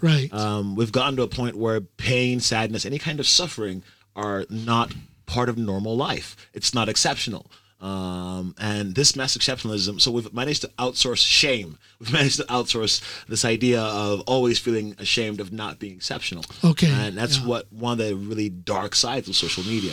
And if you don't feel like you're saying with your kids, if you're unable to filter out your use, like maybe manage your use and filter out, sort of, I'm on social media to sort of see my friends, see some events, and then get off. And then get it. Yeah. Get in and get out. Yeah. Whereas Joe Rogan says, post and ghost. Post and ghost. Yeah, but if you stay there and you start trying to engage, start trying to go look at people, all the things people are posting, they're not posting like I think. And I checked myself as well. I was like, how many times have I posted something bad that's happened in my day? I have at least one bad moment, at least throughout the one day or every day. Well, I never share that. I only share the good, But you know really, what? Really it's a big challenge. This whole thing with the exceptionalism thing and having to mirror these celebrity lives. It's very contagious. It is. But going the other route, and if you're going to use social media and if you're going to use it realistic, that is a very difficult thing to do. And how do I know that? Because I've done it. Putting everything out there about losing my son and how I feel and being depressed and stuff, talking about it openly on the podcast and stuff. It's a difficult thing to do, but once you've done it, you'll start thinking, why did I wait so long to be open and honest about this thing?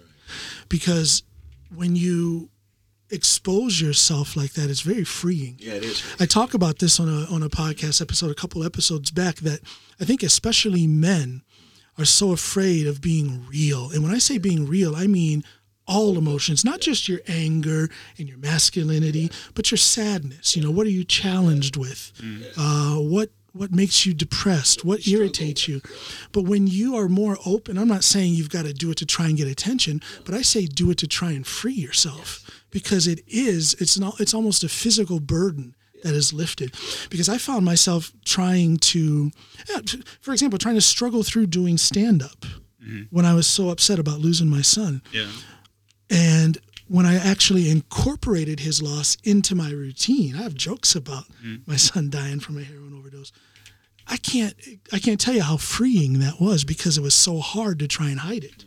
Yeah. So the effort of being open about those things, for me on my podcast and in my stand-up, but also on social media, the effort is enormous. But once you've done it, I'm here to tell you, you'll have a better life. You'll be a better person. You'll be a stronger person when you can be honest. Because, and don't get me wrong, I know a lot of people, you'll see the whiny teenage girl, I'm so depressed, ... And then she won't say anything. Yeah. That's very often that's for attention. Or, I'm so depressed, lol. Yeah, exactly. So I do feel that a lot. So that's false. Someone did so. My dad died today, lol. Exactly. So doing it in an ingenuous way to get attention and to get likes and stuff is pretty pathetic. Yeah. But if you're doing it and then you're engaging people in that discussion on social media, it can be a beautiful thing, and you can change lives. For me, I've started to, instead of seeing it as pathetic, I started to see it as a cry for help. You know what? Maybe that's I call myself an optimist, but that's kind of cynical when I say it's a cry for help. But you're right. You're right. That person is trying to actually get validation. I take that back. From strangers on social media. I take it back. It's not pathetic. It can very often be a cry for help. They are literally suffering from this idea of having to be exceptional all the time, and they don't get why they're not exceptional. Exactly. Because the world has told them they must be exceptional all the point, time. Anthony. Yeah. And if they're born in Norway, then why are you not happy? Right? I feel that. But people should allow themselves to express their unhappiness, their flaws, their sorrow. And again, if it's coming from a genuine place, you can put something out there on social media that can help people. I got a lot of feedback from people, men and women, but mostly men. A lot of feedback about how it push, and I'm not saying this to pat myself on the back. Well, I guess I am a little, but I'm putting. Thank you. See, I have shoulder trouble, so I can't do it. You're such a big back. but I'm saying this so that people can understand the value in sharing your sorrow, because I get that feedback from people who say that it pushed them to maybe getting psychological help. It pushed them to approach a family member that they knew for years was depressed. And these are real cases that people have told me. Yeah. They knew a family member was depressed for years, and they've been afraid for years that they're going to take their life.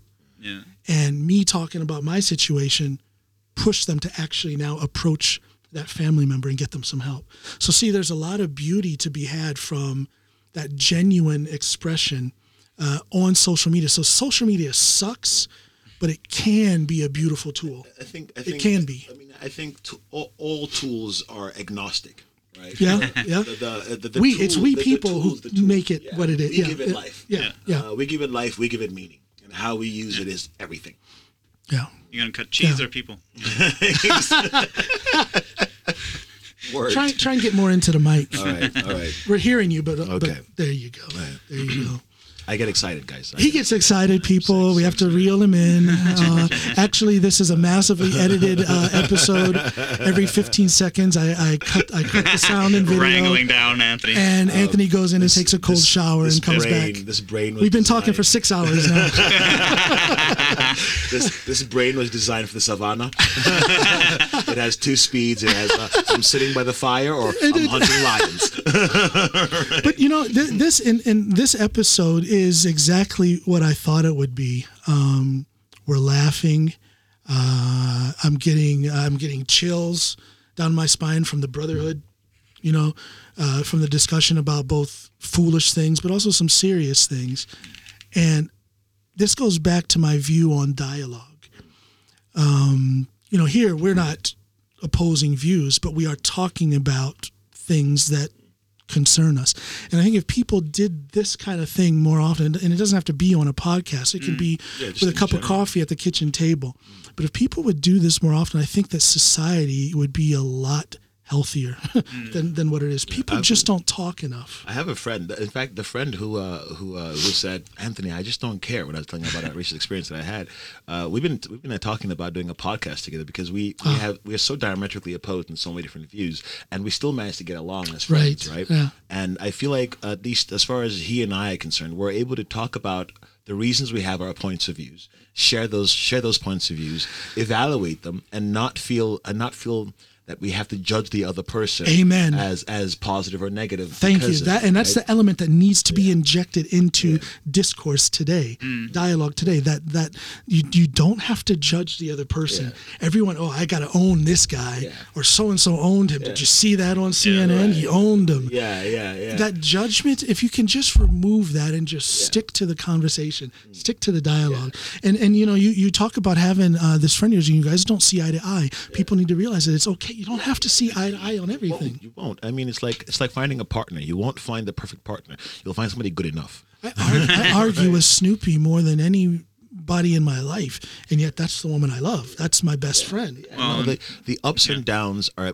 I keep going back to this mass exceptionalism idea, but the notion that we're only supposed to feel good is really sick. You got to roll with there's so much to be gained from the hard times. Again, I am a believer in self-imposed struggle. I look for those challenges. Those challenges are what's going to make me a more solid person. You can't have it smooth all the time. You can't. I chose to catch the train 5 a.m. and on 3 hours of sleep and sacrifice hanging out with friends and all that. So because I saw I could do 5 minutes yesterday, right? I am choosing how I suffer, right? Yeah. But you must choose how you suffer. You have to choose what you're willing to suffer for. That's it. But you are going to suffer. You are going to suffer. Life isn't perfect. If you don't choose your suffering, it will be chosen for you. Right? I saw a great, if I can remember, maybe I saved it. There was an Instagram thing where a mother, black woman, I believe it was in St. Louis, her daughters, and this is stupid, her teenage daughters knew that their mother had access to their Instagram accounts, but they were still getting on there, going live on Instagram, wearing the booty shorts and twerking and talking about doing this, that, and the other with guys and stuff. And their mother found it, goes live on her daughter's Instagram and just totally called them out. And she didn't use the words, but she was addressing how that Instagram life is not true. So she, live on her daughter's Instagram, dragging her daughter with her, went into her daughter's room and showed everybody how shitty her room looked, dirty clothes all over the floor, went into the bathroom and opened the cabinet and said, this makeup that my daughters are putting on, that's not there, that's my makeup. Here's what they look like normally. And she swung the phone to her daughter and she looked like shit. and just put the reality of, and I guess what I'm thinking is, I wouldn't have the heart to shame my child if they did something.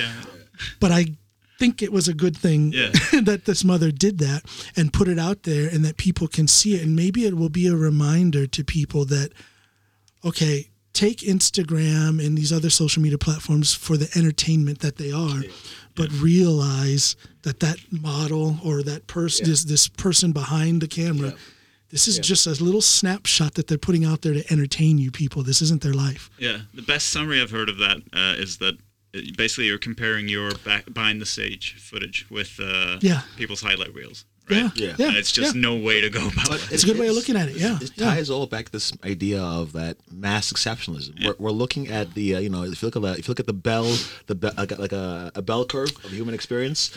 The big slump of human experience is right in the middle of the bell curve. Yeah. Right. Yeah. It's just normal, ordinary. Go to school if you can. If you have the opportunity. If you live in a country that has the kind of infrastructure. If you're lucky to have a sort of the typical sort of a Western lifestyle. You're born, you go to school, make some friends. Pick a career or pick a job or vocational path. You pursue that.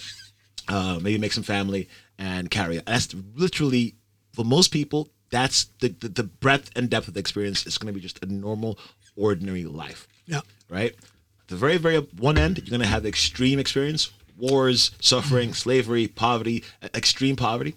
On the other, maybe not even that's quite a large number. On the other end, you'll have the extreme experience, the Bill Gates of the world, the Jeff Bezos of the world. And the media makes it seem as if those extremes are the norm. Yeah. It's something that we struggle with. I've always wondered, what would it be like if all social media platforms suddenly lost video capabilities? What if there were no more pictures and no more videos? Social media would still be there, but only in written form. Oof. It would be less populated. Yeah, very. Which would be a good thing. Which would be a good thing. Yeah. There'll be a new platform that does only pictures the next day. but the imagery, I think, is quite damaging, especially for young girls. I think. Put it this way. Say, I think it's hard to talk about this without context because. There is a history around it, right? Media as a thing, traditionally, like if we go back to the 60s, the 50s, when it really picked up, we had TV and newspapers. That was it. And we had books, TV, newspapers, and books. Those were the three avenues in which you could reach people. TV, or if you are standing in a soapbox in the corner. Yeah. Right. But wasn't that better because then people had to talk more? So then I think I don't think the tool of the internet is actually good or bad or better or worse. I think again, back when we had media, but when we had TV, newspapers, and just books, there was nothing. What changed was how we sold ideas. Yeah. We stopped selling ideas on the merit of the idea itself and started selling an emotion. Yeah. Once we did that, it was just we just everything we did. If we had the internet before Edward Bernays, all your posts would have been, "Hey, this is my normal day," right? Yeah, you know what I mean. Yeah. After Edward Bernays, it's, "Hey, this is me on the beach. What's exceptional? what's worth sharing? Exactly. What's worth sharing? The exceptionalism is what's changed it. It's not the medium. I would also say though, Noam Chomsky said it pretty succinctly to me. He says that kids today are so stimulus hungry because they're used to living pictures, sounds, noises, all the freaking time. Our brain doesn't. We get anxious when we don't have stimulus around us now. Now we filter and we moderate how much time our kids can be on that computer. But I think they've been touched so much by this media that we have today. Yeah. We find that when it's movie night for the family, sometimes we're just not hitting the right film with our kids because it's not fast enough. Yeah. It's not flashy. Slow burners don't work. And I think they've been customized to this, the 7-second video meme. The next dopamine hit. I don't want to wait 10 minutes for a scene to click. And that's with them having two parents who are quite concerned about those things, and we filter their time. So I'm in IT, and I see a lot of these studies coming out of San Francisco. There's a lot of people who make these technologies who will never let their kids near one of them. Like they actually hire special nannies who say no iPhone or screen time of any kind for my kids because it ruins their brains. And it's really the smart thing to do. Now we without putting too much of our business out there, like I say, we control how much time our kids have on that. They can't just start buying any old video game that they want. Yeah.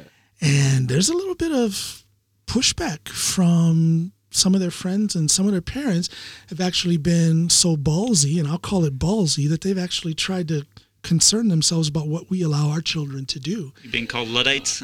and so wow, exactly. I'm not a violent guy, but that was I wanted to put my fist down somebody's throat, trying to tell me what's good for my child. I don't want to have kids, but so I think a lot of parents can't deal with that pressure, so they just give in. Yeah, you can have that iPhone at the age of 8.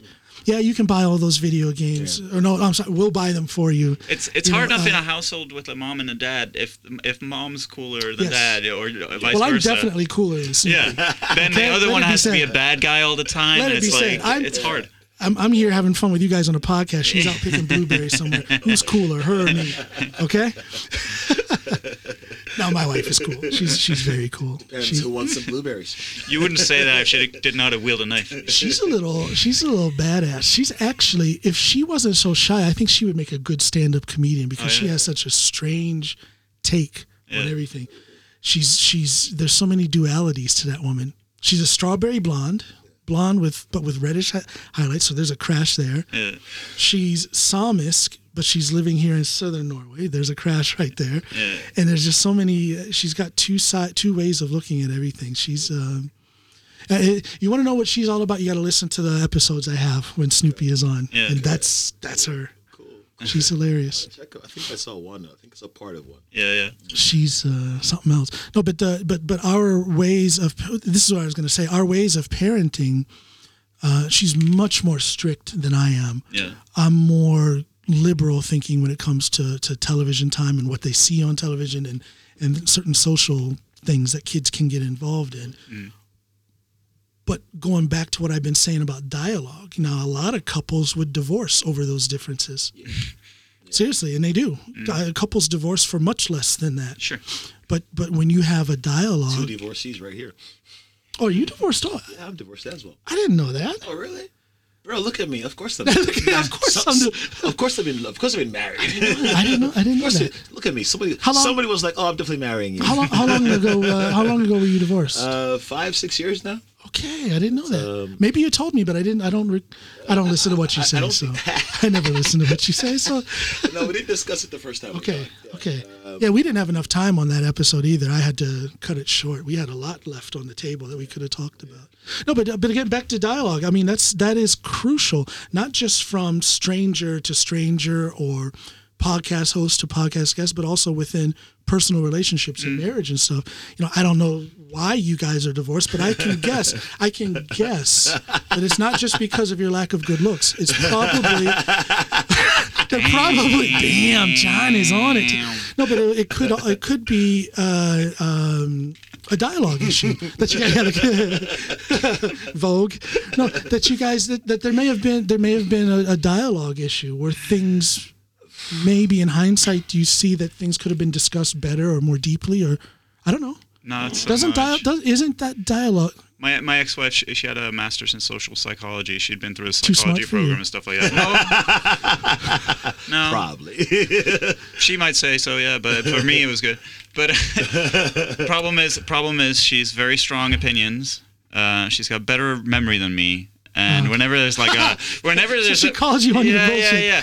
And then at any fucking time when I'm like, no, that's not how it was, I'd have to yield every fucking time because she was way more sure of herself. And it's like, I'm not wrong every time, right? Okay. So that was tricky, and her strong opinions and stuff meant that sometimes I just felt like, dialogue or no, I'm not being heard here. And then you start burying things down. How long were you guys married before you got divorced? 2013 to 18. And you? I remember. No, a little bit longer. 2011 to 15. Okay, I lasted 6 years with my first wife. Yeah, but I met my ex-wife when we were together a lot longer. We're together a lot longer than we were married. Get up on that mic, my friend. We were together a lot longer than we were married, and I don't know. I'm a that mic is not your ex-wife. You can be close to it. You can be close to it. In fact, my ex-wife and I think we will both agree that we could have probably done a lot better at that relationship. That we're better armed now than we were then. I think we're a lot younger emotionally. Our expectations going into the marriage, I think we had a lot more unrealistic ideas of who we were going to be to each other. Coming in. I know I did, and I know she did. And then when those expectations weren't met, we didn't really have the. So it wasn't a dialogue thing. You guys could talk. We could talk, but communicate. But we could also get we're both very stubborn. So if I thought I was right and she thought she was right, like perhaps the most important thing I've learned since staying divorced is I don't want to be right or I want to be happy. My wife used to say that to me. Do you want to be right or do you want to be happy? And I would be like, being right makes me happy. That was who I was then, right? And that was who she was too at the time. Being right made us happy, and I think that combined with sort of how self-absorbed we could get with our emotions just meant that when things got difficult, it was hard for us to work through them respectfully. Yeah, interesting. See, I've been with Snoopy now for 20 years. So to go back into I would like to contribute with my story on why I was divorced from my first wife. I can't go back. I can't go back mentally to what that was like. I mean, we didn't get along, and we had enormous differences on our views on things. But I can't. The wisdom of your experiences is apparent in your 20 years with Snoopy. Well, thank you for saying that. But the wisdom, okay, yeah, maybe the mistakes that were made in that first marriage have contributed to the good things in this marriage. But I think it's more of it was literally a match that was meant to be. I mean, all of my differences and her differences, it makes us fit. I don't want to sound corny, but that's complementary. Yeah, exactly. And it brings it's like Star Wars. It brings balance to the Force. She's Darth Vader and I'm Ben Kenobi. It brings balance, and I think that is essential for him. And again, that doesn't mean you have to agree on everything. No. But the things that you win and lose in arguments, you could have my ex-wife on here on a podcast because we're still friends. She wouldn't do it, but you could if you could, and we talk about it. I'm sure we would both agree for the most part that a lot of the things that we discussed that we thought were like, oh my God, world ending, are completely solvable, solvable. But in that moment, in that time, it's the charged emotion, and also we just had such little tools to unpack charged emotions. Well, that's important. Right? You have to have a certain maturity. You have to have a certain relationship maturity. Yeah, you do. And I don't think, looking back, here's one thing I do remember: I didn't have the relationship maturity to be married with my first wife. Both of us were Diplo brats. We had like a Siddhartha kind of upbringing, where like all disease, sadness, and sickness are hidden from us. Right. So we're walking around. The world is pretty. Well, Switzerland, Norway. You were sheltered from a few realities of life, maybe. Yeah. And my what'll keep you on the mic better? If you swing your chair around. Okay. And then you're talking more into the. Yeah. Okay. Because I keep trying to turn to look at you. Don't do that. Why would you want to do that? But I know that at least when I was in Africa, I'm not sheltered from sort of the fuller range of life's experiences. But when I was in the West, when I was in Europe, I was definitely sheltered from the full range of life experiences. I see. And my mother was she was a diplomat. She was a boss. There was a lot of things that she didn't have to do that the average parent does, right? I never saw my mom sit down and pay bills, for instance, right? Because she's living a boss life. When I'd go places, when I would travel places, there would be some aide who would sort of be like, "Oh, walk us through customs and things like that." So a lot of the things that people experience as normal for me were like, "Oh, I only experienced those things after I became my own individual." You carry your own bags? You know what? Actually, that move was bad. Now I think you're not in the shot.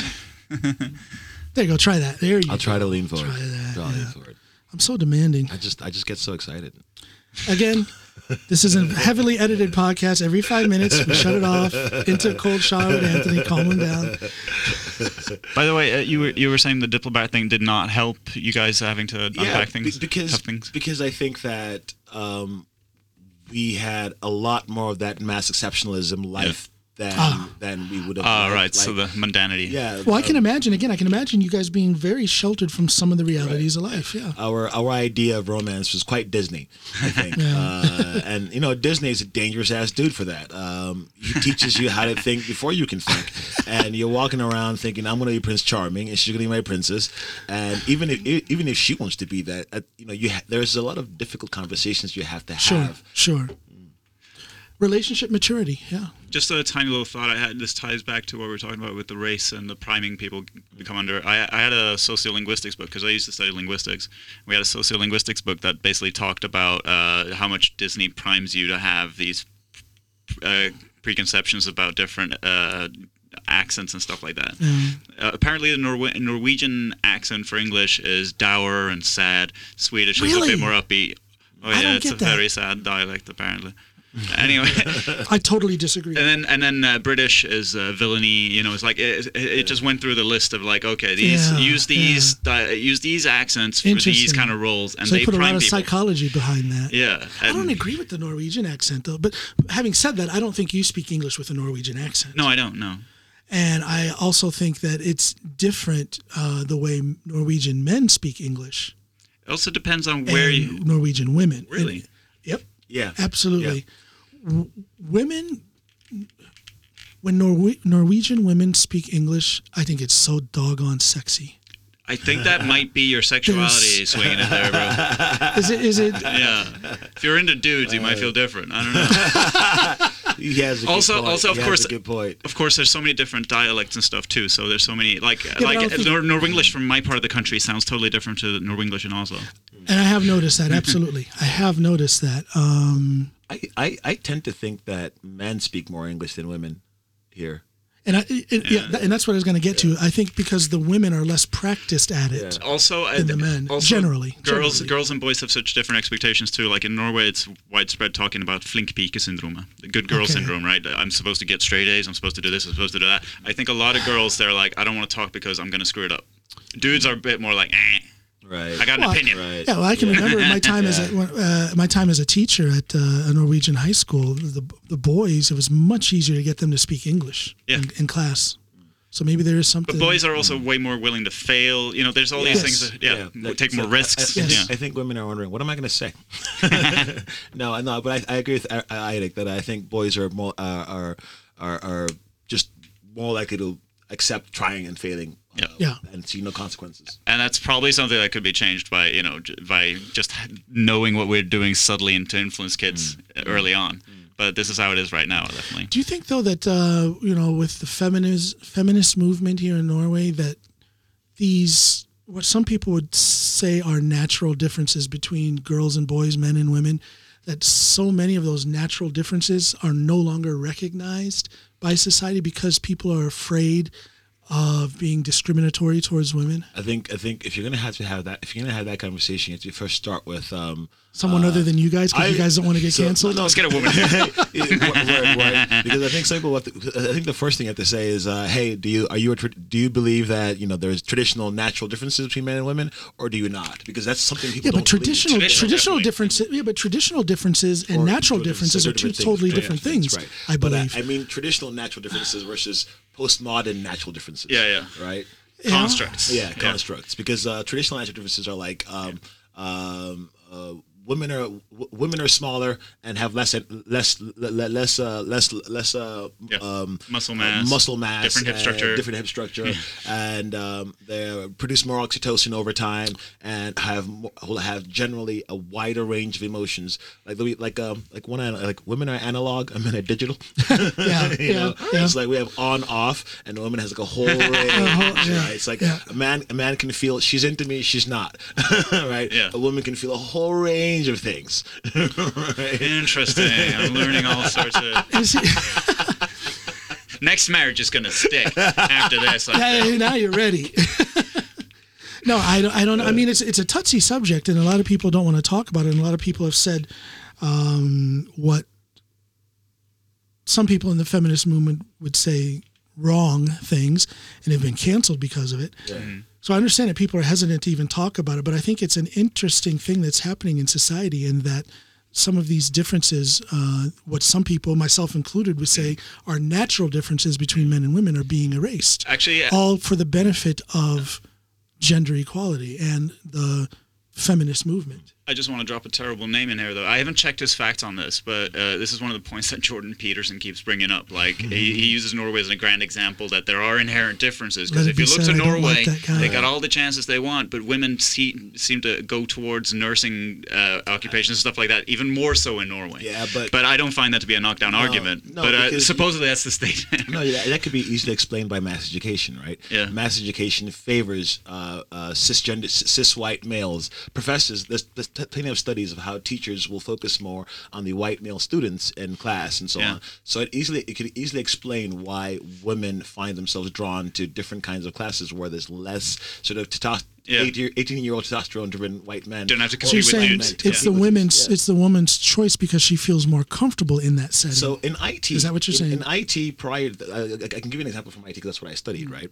And then like in the prior to like the 80s, where most professionals in IT were starting at an older age, in their 40s or 50s, and were coming from different industries, you tended to have about half and half men and women.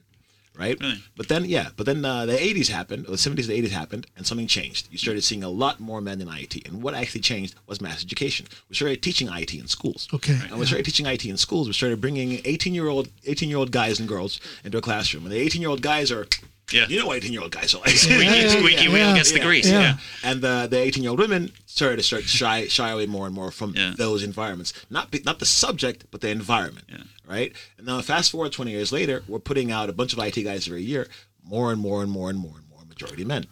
Right? Okay, but why is that the case with the IT branch, when if you look at educational as a whole, women, girls and women are far more successful in the educational system than boys and men? Those environments. I think it's like across the STEM industries, right?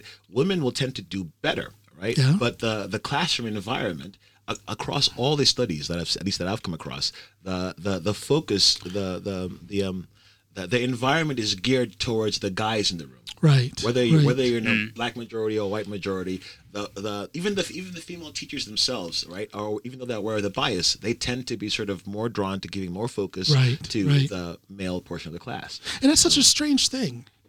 I think that has a huge impact on how many women graduate out of a certain class. Sure. How many women stay in a class. Sure. Yeah. No, it's fascinating. I too wonder like where are the boundaries and stuff. But the best way I think to look at it is there's way bigger differences within the individual group of men and women, whatever in between, than there are between the genders. Right, so there's way bigger diversity within the group of women or within the group of men than there is difference between the two groups. Exactly. Yeah. Agreed. Yeah. Agreed.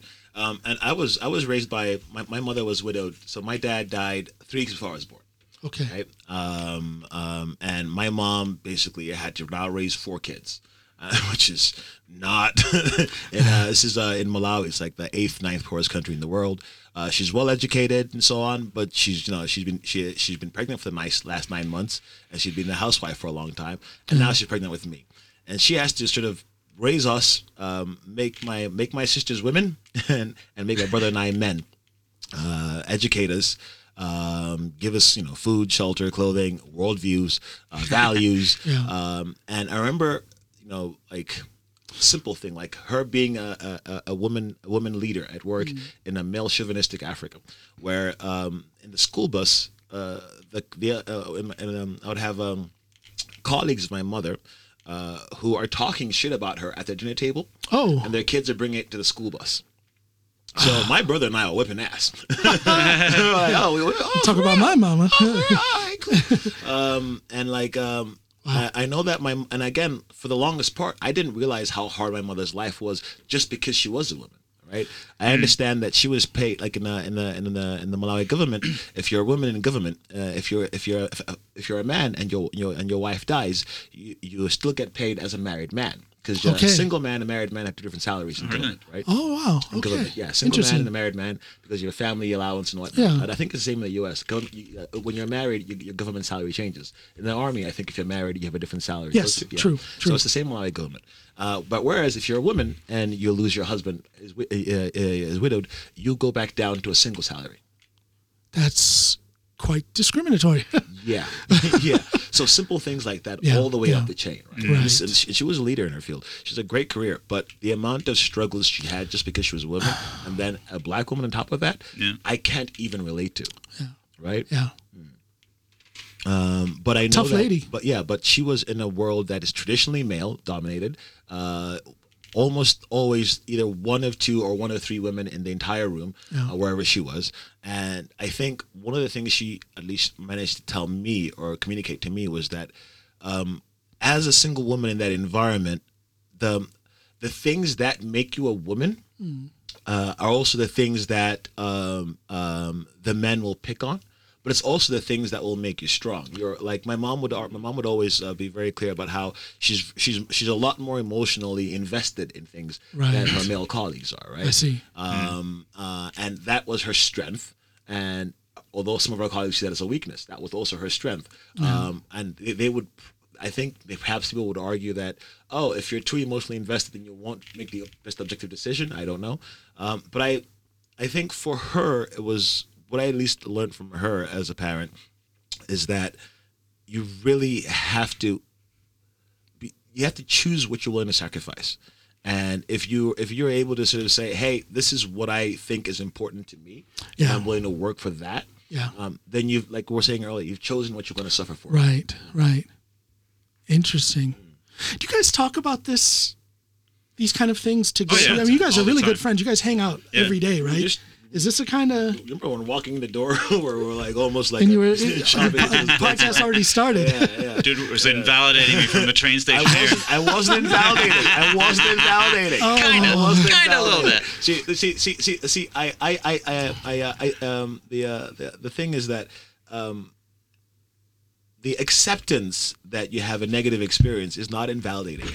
No, it's just that you were going like, your suffering's not special. I'm looking to feel heard, and you go like, that's kind of you, like your friend going, I don't care about the racism today, bro. I'm sorry. Yeah, but it's different because I know it's different, but if he had said, I care about your racism, but you still got to carry on with your day, that's different, right? But if you said your racism isn't special, it's like, I'm sorry, but it's just another day. No, it's like, and it isn't special. And in fact, the day that I had that compared to sort of things my mom has gone through. Yeah. But does that change how you feel about it? Like if somebody says that to you when you're venting, is that being met in a good way? So that's a bad example. Let me put you in a bad example. So I was struggling with debt quite a bit. Like I'm still sort of getting on top of my personal debt, right? Mm-hmm. And now what are you buying? I tried to start a company, right? And that's right. Yeah. And it ended up sort of that can be quite the financial strain. Up and down, and eventually I ended up just sinking money into it, and I ended up being in the hole. And I ended up getting some help from people who trusted me, and now I'm sort of it's manageable. I can I can meet some savings goals, and I'm working towards sort of things. I'm on a good trajectory. Is the company still running though? No, You just let it go, so now it's just shot that baby in the head. So now it's just dealing with the financial aftermath. Okay. Yeah, and then and I joined a new company that was sort of, and I got new work, and I'm on a good trajectory in that path, and my career is in a better path. But my point was that when I was at the worst point of dealing with that debt, where I feel completely ashamed, I can't even talk about it. I can't even. I don't want to look at my mom or my friends or anybody and tell them, "Hey, I'm struggling with debt." I don't want to go out this weekend because I'm counting change or whatnot. When I'm going through that, and the only thing to do to get out of it is to look it straight in the face. Yeah. Me thinking that I am the only person in the world who's ever been in debt was detrimental to that. But I wasn't thinking that. Me thinking that I'm the only one who's failed at trying to start a startup was detrimental to that. The feeling that the feeling that I thought that you were communicating was, hey, I feel bad, and I feel like this is like, how do I for me, the feeling at the time was I uniquely fucked up, and no one can help me. Right. And when I realized that, you know what, I haven't uniquely fucked up of just run of the mill fucked up. Like, all fuck ups are all run of the mill fuck ups. All problems, all personal problems are just problems. They're not personal. They're just problems. And when that became something I could accept, I could then tell people, hey, I fucked up. Right. You had to go through that process. Yeah. One of the things I love about American culture is the speak up culture. Right. Like I don't hear a common term for my bad, I dropped the ball in European culture. Yeah. Right. In American culture, it could be at work, high level meeting, my bad, I dropped the ball on that. We'll do this going forward. Right. I don't feel a lot of that over here. I noticed that too. And I feel like that that sense of owning up for me and saying, okay, my bad, I dropped the ball, I fucked up there, gives me power. Right. It gives me power to then now address that issue and become better. Sure. Right? And so, because it takes a lot of energy to try and deny the responsibility, to try to deny the fact. So when somebody tells me, hey, look, all you got to do is make a budget, and I go, no, my finances are more fucked up than you can imagine. It's like, dude, just make a fucking budget and live to it. Right. That's all I had to do. But I thought that was it was more. Well, there's a lot of feelings in personal finance. It's a lot. You know what I mean? There's a lot. And those feelings cloud judgment. It clouds the practicality of the situation. Yeah, gambler's fallacy, right? It's so easy to be like throwing good money after bad because you feel like, okay, I need this. But respect for having started a business, even though it failed. I mean, that's I started. I was in that world. It didn't fail. I ended up selling my gyms. Well done.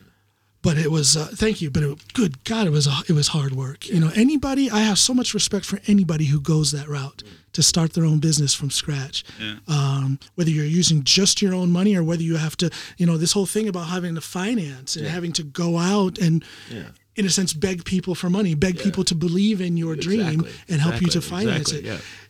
The learning experience is almost unbeatable. I mean, you learn so much about yourself and about people in general. Yes. Those 3 years were... it was 3 years where I exactly every day chose my suffering. I chose exactly every day what my energy was going to be spent on. Every day was purely on purpose. It was pretty much the same thing. I mean, my thing was I got tired. I got worn out. I was just, we're talking about northern Norway, where it was an hour and 15-minute drive from one gym to the other.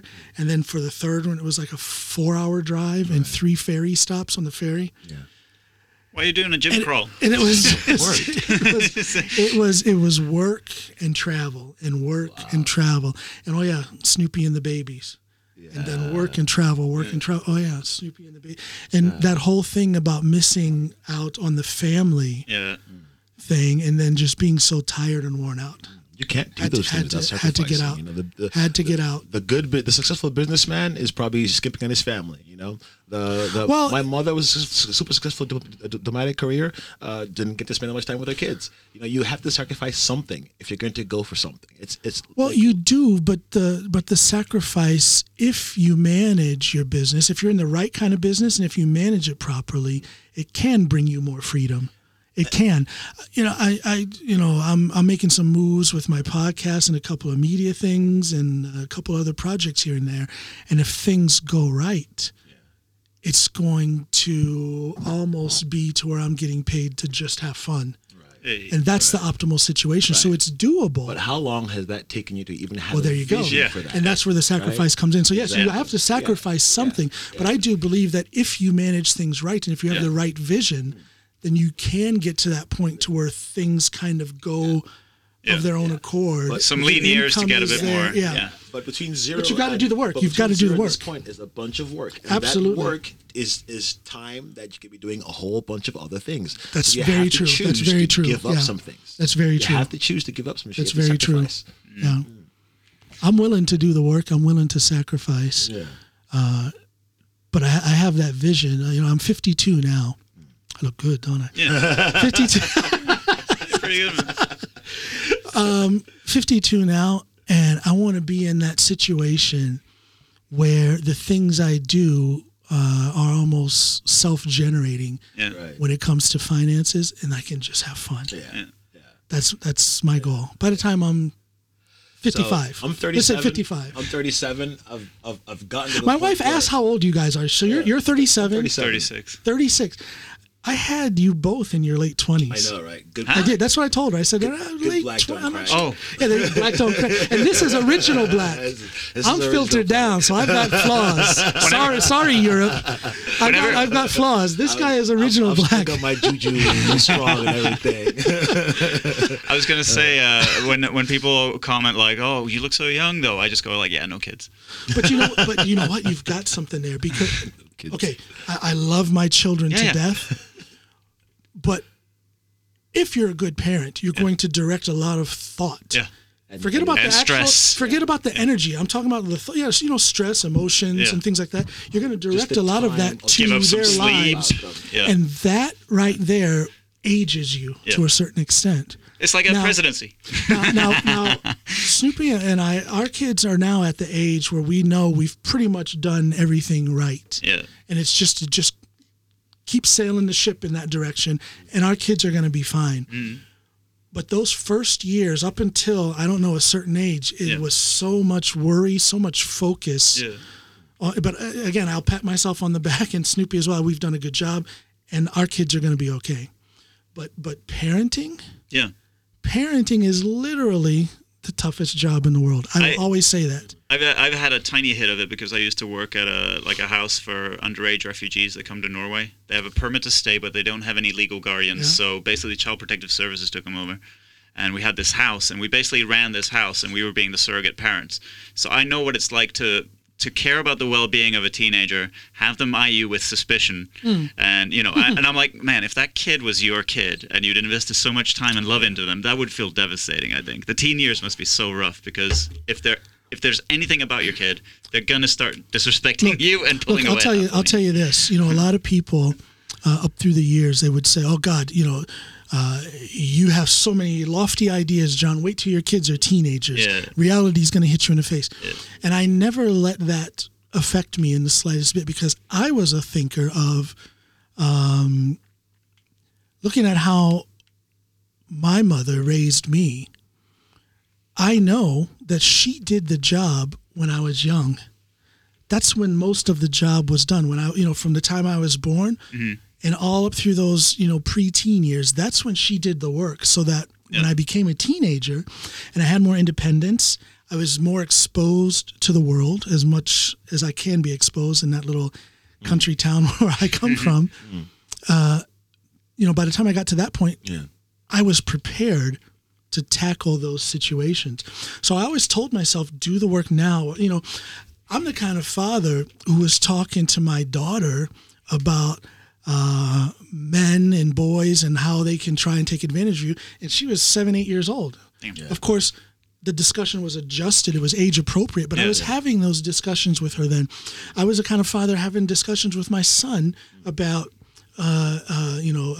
respecting women and being a responsible man and understanding your your limits and your potential. I was having those discussions with him, at a very young age. Again, age appropriate, but having those discussions to make them prepared so that by the time they're 18, I know my job is done. I know I've done what I had to do. That's my way of looking at it. So that all the stress happened before. Now I'm so relaxed when it comes to my children. Those are the formative years. It's like an ounce of prevention is better than a pound of cure, right? So. Why don't you Google that? I think you messed that up. Yeah. An ounce of prevention.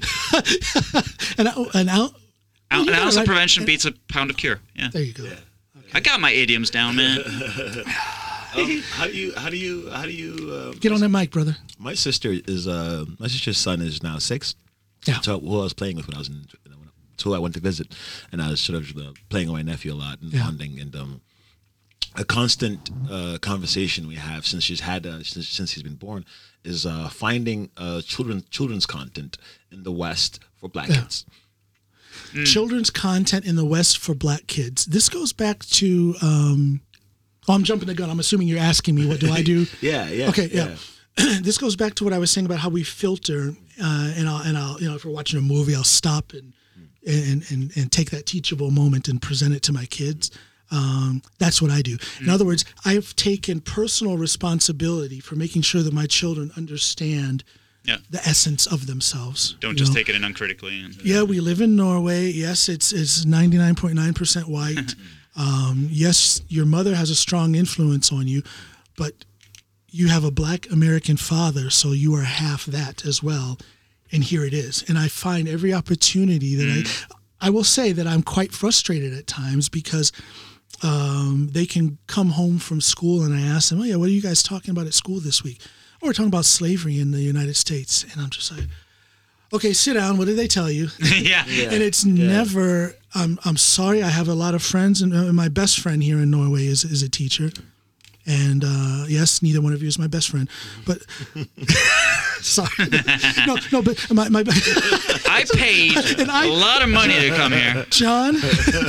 No, but my best friend here in Norway is a teacher, and so I love teachers. I've been a teacher here in Norway. I love them. I love the work that they do, but I'm sorry they don't give an accurate or a full account of the Black American experience. They just don't. So I've taken that responsibility on myself. And I say that to any Black parent, whether you're a Black American parent or Black of African descent in Norway, you're going to have to take that responsibility on yourself to find both TV content,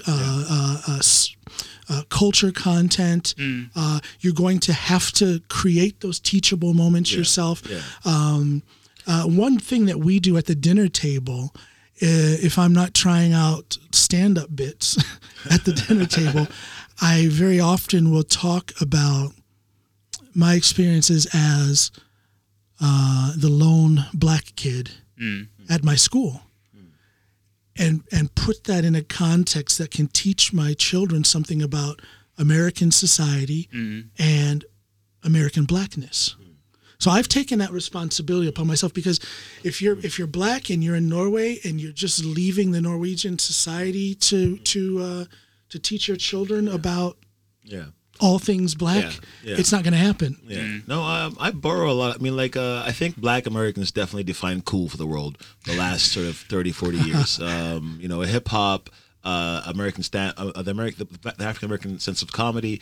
The Richard Pryors, Eddie Murphy, Bill Cosby, Red Fox, Patrice O'Neill. It is often said. It is often said. The most recent person who said it was Bill Burr, and he said it in a very funny context. But what he was saying basically is that if you are into any trends on social media or in society, if you're listening to any type of music.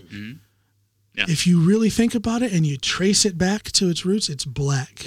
Yeah, it is Black. And one of the things that sort of I'm sorry, Black American. Black American. One of the things that me as an African has grown up in the world seeing is sort of I'm from the place that was whose history was robbed from us, right? Yes. My first history class is about a white man named David Livingston.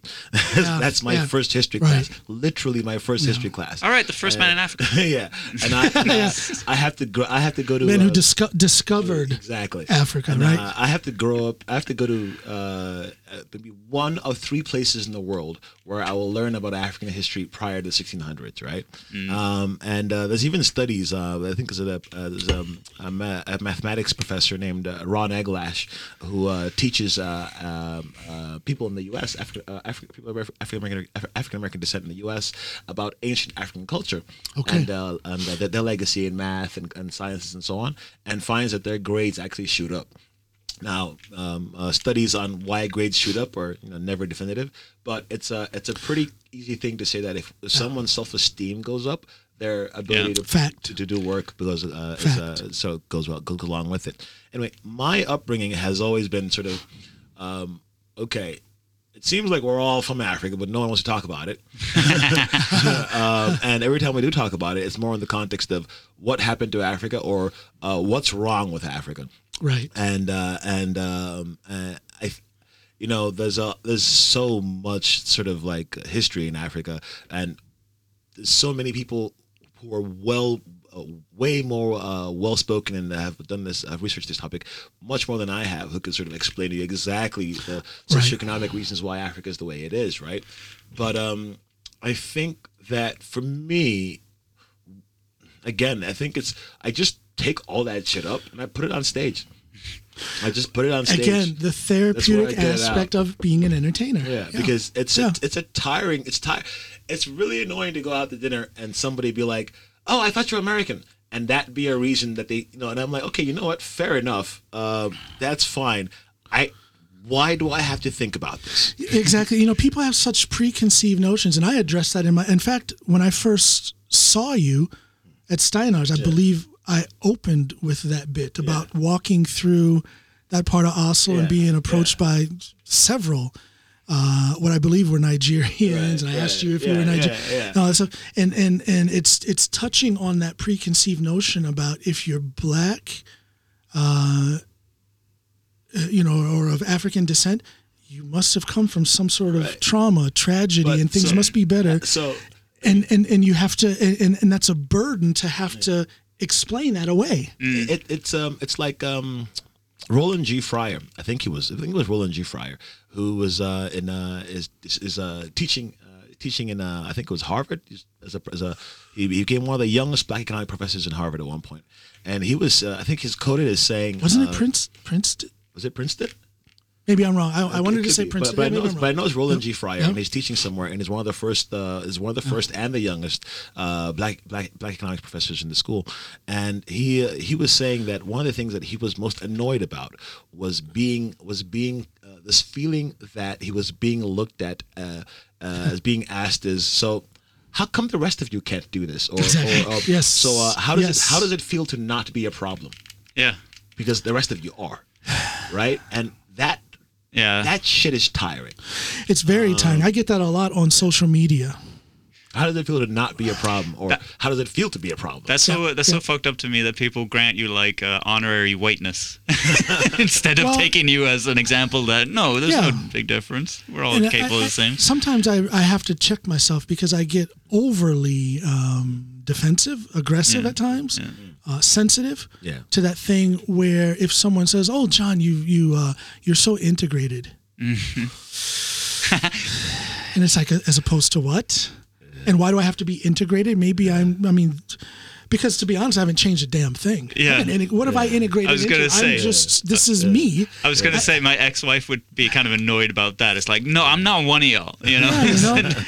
I got some better shit going. It's this expectation sometimes to where you have to erase your individuality or your identity, your roots, in order to fit in, and it's tiring. The only place I don't feel other, places where I don't feel other, or whether on stage I feel other, but I like it. I'm actually sort of playing with it and basking it.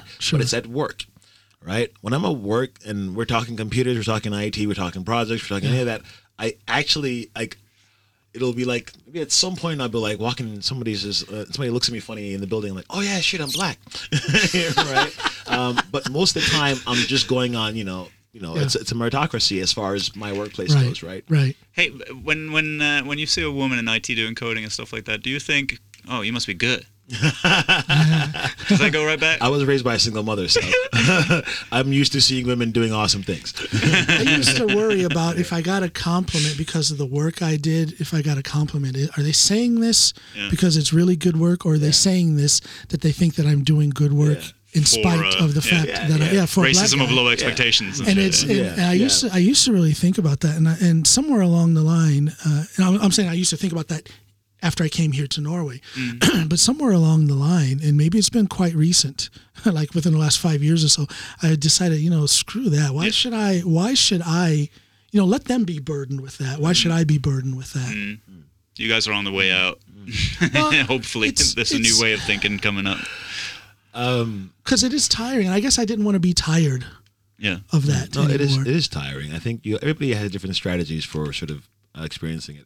I know, like, the way that I articulate it is like, every once in a while I'll get black starved, and then I'll start dropping the N word, like, in the wrong places to the wrong people, and I'm like, God damn it, I need to go hang out with some black people, get the N word out of my system, and then I can come back and be like, yes, hi. How many black Americans do you hang out with? Because there's not many of us around. Not many here. Actually, in Norway, I don't hang out with a lot of black people at all. I'm looking at my photos and I'm like, God damn it, Anthony, I need more black friends in Norway. But when I travel, almost like in Geneva, I think majority of my friends, not majority, I don't know, 80%, 60% of my friends are black. Well, I use this to counter this narrative that some people try to create, that I'm anti-white. Because to a lot of people, the fact that I speak about racism means I'm anti-white for some reason. And I use him. Well, all my friends here are like, I struggle to find black. Well, I use that argument against people. I'm like, if you knew me, you're the first black guy I've sat and looked at and spoken to, and he's looking at me sideways like this. and probably I'm trying to think. Now I've had some black friends, black Americans also on my podcast, but to actually sit and speak directly to a black person, I'm going to say that it has probably been a couple years, 2.5 years maybe. I may be wrong, but no one comes to mind. And that testifies to the fact that I just don't have that most of my friends, most of the people in my little circle, they're white. What we're trying to say is some of our best friends are white. I have this one white friend who, I almost wanted to high road you there and be like, it shouldn't matter. But I don't know. People kind of go to those. They pull those little arguments out of their pocket that, for anyone to speak, I've even seen them accuse white people of being against their own kind, because white people speak up against racism. It's a misunderstood subject. It's a heavily misunderstood subject. I think the first thing anyone should do when they hear anything is, first of all, define some of those terms. And this is what we talk about we were talking about earlier with the discourse and being taught how to debate. Yeah. When you're taught how to debate, you're also taught to define your terms. Yes. Yeah, and you have to do that at the beginning. At the very beginning. Otherwise, what the hell are we talking about? That's usually what I do when I get into a big conversation. I'm like, wait, what do you mean when you say... And let's define some terms, right? And if you define racism in a conversation with someone, that conversation will be so much easier. Yeah. But if you start the conversation saying, I'm talking about racism and blah, that person is kind of like, wait a minute, am I on attack here? Who is it? What did I do? I think a lot of Norwegians, if racism in Norway would look like a lynching, right? It's like, it's not talking to somebody being like, where are you really from? That's not a racist thing. Norwegians really trip me out with their definition of racism, because I'll see somebody post something on social media. Well, my grandfather, who lived in Trøndelag, when he came down to Drammen and tried to get a house, they said no to him because he's from Trondheim. That's not racism. No. That's not racism. He did not get to, he wasn't refused that apartment or that house or that situation because of his race. He was not discriminated against because of his skin color. Exactly. He was discriminated against because of his culture and values. It's an internal Norwegian regional thing. I'll bat that back. I'll bat that back to you a little bit though. Like Northern Europeans can have, say, racism towards Eastern Europeans, despite there not being a significant skin color difference because of certain expectations. But that's not racism though. That's prejudice.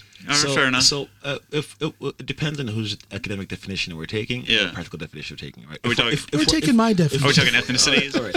If we're going to define make our own definition, right, then we should be pretty clear on sort of what we mean, right? Now, if I'm from north of Norway and I'm white and I come down to south of to Oslo, for example, try to get an apartment, and somebody says, "Ooh, I don't rent to Northerners," right? Is he discriminated against my skin color? No, it's discriminated against me because I'm a Northerner, right? I don't date Northerners. Maybe less common to hear, but something that could be said. Is that the same as racism? I'm not. It's discriminatory, yes, but it's not without the same grounds. No, it's just discrimination on things you can't change about yourself. True. But that's not true. Hold on now. You can't change your essence. I mean, if you're from Finnmark, you're from Finnmark, but you can certainly work on changing your dialect. Sure, but that's a big fucking ask if you ask me. Like, who the heck changes their dialect? A lot of people. I know. No, I know people do. Okay, I'm just saying that it's not for everybody. Guys, let's just put it. Code switching is by default. We all code switch all day. Yeah, sure. But that's totally different to switching. Like, listen, I'm the one who's grown up in Norway, and the appreciation I have for just how much dialects can change. I'm in support, by the way. Yeah. I'm just saying. Go a couple hours north, couple hours south, and it's like, okay, it's different. I'm not part of your tribe. Right. Absolutely. And for me to switch over, I would feel so fucking weird. I already feel weird going on stage and changing certain words just so the Oslo crowd can get it. Right. I already feel weird about that. I already get comments from people back home every once in a while. And it's like, oh, you said spisa. What the fuck's wrong with you? So when I answer if I call a cab and I answer the phone and he's here, I go, "Hi, did I come in that?" I am not going to use my black voice. Right. I don't want to scare him. Well, you want to ride also. I don't want to ride. Right. Yeah. If I'm at the office, I will not. I will keep the bass out of my voice. Yeah. Right. Because I am a black male, and if I make my point passionately, versus just make my point flat toned, I could be easily misinterpreted as being aggressive. Sure. Well, you have to read the room. Right? Absolutely. We all do that. But if Eirik makes the same point passionately, the chances of him being mistaken for aggressive are very, very little. That's true. Right? That's the beta cuck energy. No, we all have to read the room and act accordingly. That. I think Norwegians use that term racism in a way too broad. But okay, can I just define it? Just watch one little thing first though. Take for example Snoopy, right? Yeah. If she doesn't get a place because she's Samisk, then that's racism. She speaks Østlandsk. Yeah. Sure. I'm just saying if she came down and somebody's like, "Oh, you're Samisk, you're not getting this place," then it's racism, right? Because they're a nation of people. So racism, I think, is just can we define racism without using the word racism? Yeah. So it's somebody discriminating against you because of something you can't change about yourself. Ethnicity, culture, stuff that are just integral to your identity. Where you're from, where you're born, what your skin color looks like, language, your hair color, your eye color, the language you speak. Yeah. The language, maybe not so much because you can change your language. Fair enough. Language, but say the how you look and where you come from physically, like biologically, right? If it's discriminating on you based on those things, then I think that's racism. Yes. Right? It doesn't matter whether you're the same color or a different color, but if you can be discriminated on something that you are, then that for me is racism. And that means that a white person in Norway can be raised in the south of Norway can be raised to a white person in the north of Norway because they're discriminating on them based on where they're from. And that's a thing. That's an attribute of that person. Okay. Right. So. So whites can be racist against whites. Whites can be racist against whites, and blacks can be racist against. But again, in this definition that I'm discriminating on you based on A, B, C, D. Yeah. Now, where the problem comes is when you start to then say, okay, how does that definition include people like, say, Derek Vaughan, who was that his name? Derek Chauvin. Derek Chauvin. How does that include Derek Chauvin? And how does that include, say, somebody who says something stupid like all black people are criminals, for example? Yeah. How did that same definition apply to those both extremes, right? Yeah. I think that's where the problem comes in. And for me, it's because the act of discrimination is commonplace. Yeah. How I discriminate, how extreme my act of discrimination is is a bit rare. Like it's very rare for somebody to go out of the way to kill a black. Rare. Hold on now. It's an extreme case. It's not the standard case of racism that you'll see. The standard case of racism typically ends up with a black person feeling annoyed and not dead. Yeah. Do you know what I mean? Yeah, I do. Or the person is discriminated against being annoyed or suffering some sort of a hurt, but not being dead. Yeah. And I think that's true across the board. Yeah. The problem is most people is that the idea of racism is that it's only when somebody is leaning on your neck and you can't breathe, it's because he's black that I'm doing that. But that's why I focus on the systemic portion of the racism. Yeah. To me, it's truly racism when there is a systemic backing of that. So let's define systemic now. Let's drink our own Kool-Aid. Yeah. No, it's an example of systemic racism is redlining. Right. In Chicago, for example, a system that was put in place to make sure that black people could only buy homes in a certain area. Right. It's systemic racism when we see that the legal system is far from balanced. You see different outcomes for the same crime. That is a systemic issue. That's systemic. It's systemic when we see it in the educational levels, not just in America, but also in Norway, in other countries where if you're brown or black or non-white, you're going to be met with challenges that are above and beyond what those native white European students will face. That's a systemic thing. Yeah. And I believe that when racism is practiced under the umbrella of a certain system, it's undeniable racism. But you can question the motives of the individual. And that's why I'm not that very focused on trying to do much. I don't think there can be done much with racism on the individual. You can't change people's minds. That's very hard to do. My thoughts on this is that humans are pretty fancy, but our hardware is old as fuck, right? Yeah. And it's not meant for the kind of society we're in now, we're global village, right? It's meant to be like, oh, somebody's coming over the hill, they're probably a danger, right? So our brains are still, I don't think our brains are well made to make nice with everybody who are different. Well, we have that primitive part of our brain that's been there since day one. Yeah. I disagree. That The makes reptile us brain? lean. I disagree. Well, but it makes us lean. About what I said? Well, It's an exposure thing. And I don't. No, exactly, I'm not saying it's the only thing. I don't agree either. But Yeah. I guess I want to back up because I don't agree with that half that says that we have our primitive brain and that's what rules. We have our primitive brain that leads us towards tribalism, but we have social conditioning, and social conditioning can be a positive thing. Social conditioning leads us to feelings of compassion, feelings towards understanding, the desire for dialogue that can combat that initial primitive reaction. Oh, he or she looks different than me. I need to be wary. Yeah. Right. That is there. I don't want to be construed as having said though that the main driver is or that it's completely something we can't do anything about. I hate that kind of fatalist nonsense, right? Okay. But we have to check ourselves, and I don't think we're going to evolve away from that anytime too soon. Like I think racism to some extent or otherization, it's going to be with us. I think it's purely a matter of exposure. I think if you look at kids who especially like if you look at, there's a great book on the subject is I find the name. It's a great book. She's a PhD sociologist who studies issues of race, and it's White Kids and Racism. I think it's called. I'll find the title, but it's basically a book about how the children of well-off white parents form ideas and reproduce ideas about racism. Interesting. A great book, and she's a white woman studying these kids, following them to school, following them to practice, following them to camp, being in the back of the class, and just trying to sort of understand where and when they pick up, learn, or reproduce ideas of racism or not. Yeah. Right? And one of the things she's found is that if you just have the same kid in a room with Black, Asian, Mexican, whatnot, for that same amount of time, those same ideas are just not there. The chances to reproduce racism come up, but there's also a lot more reinforcements to inform.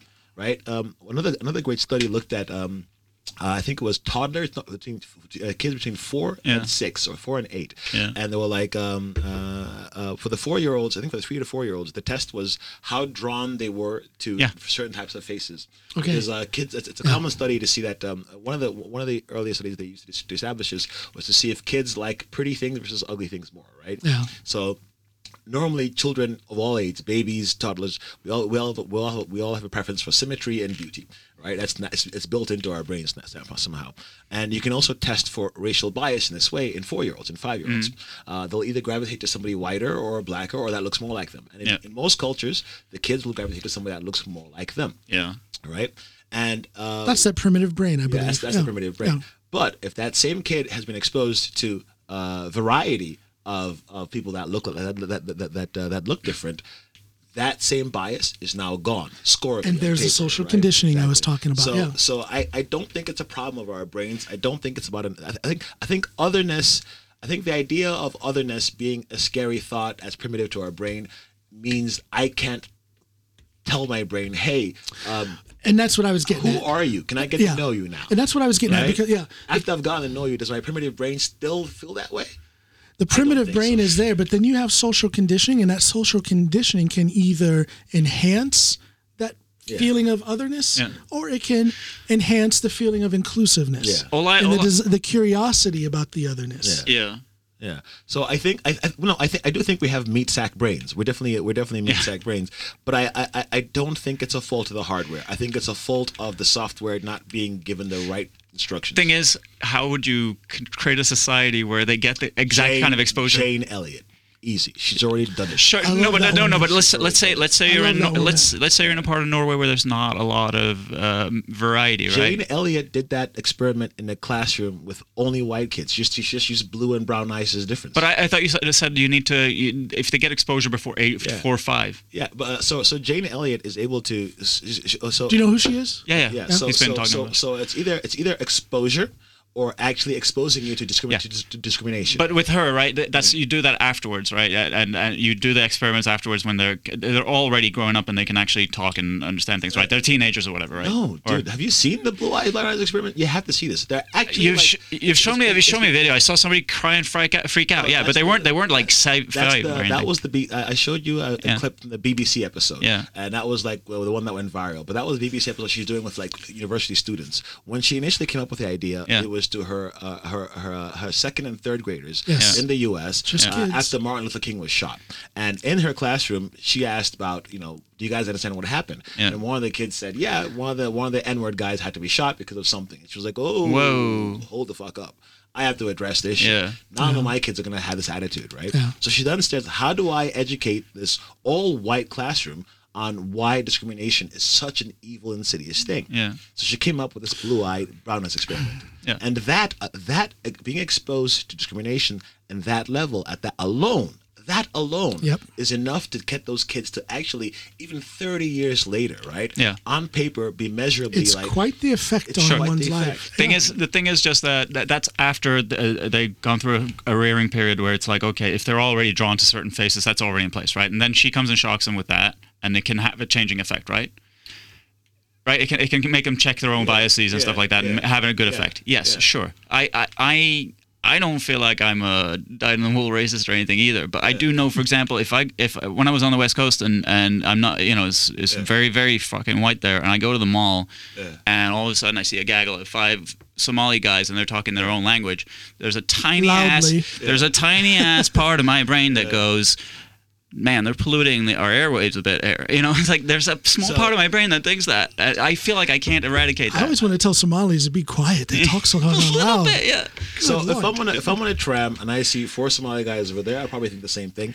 If there's 5 Norwegian guys drunk and belligerent over here, I'm hoping they don't rape someone tonight. if there's a bunch of blonde, blue-eyed white girls over there, I'm hoping they don't do something stupid and call somebody racist or dance on the table.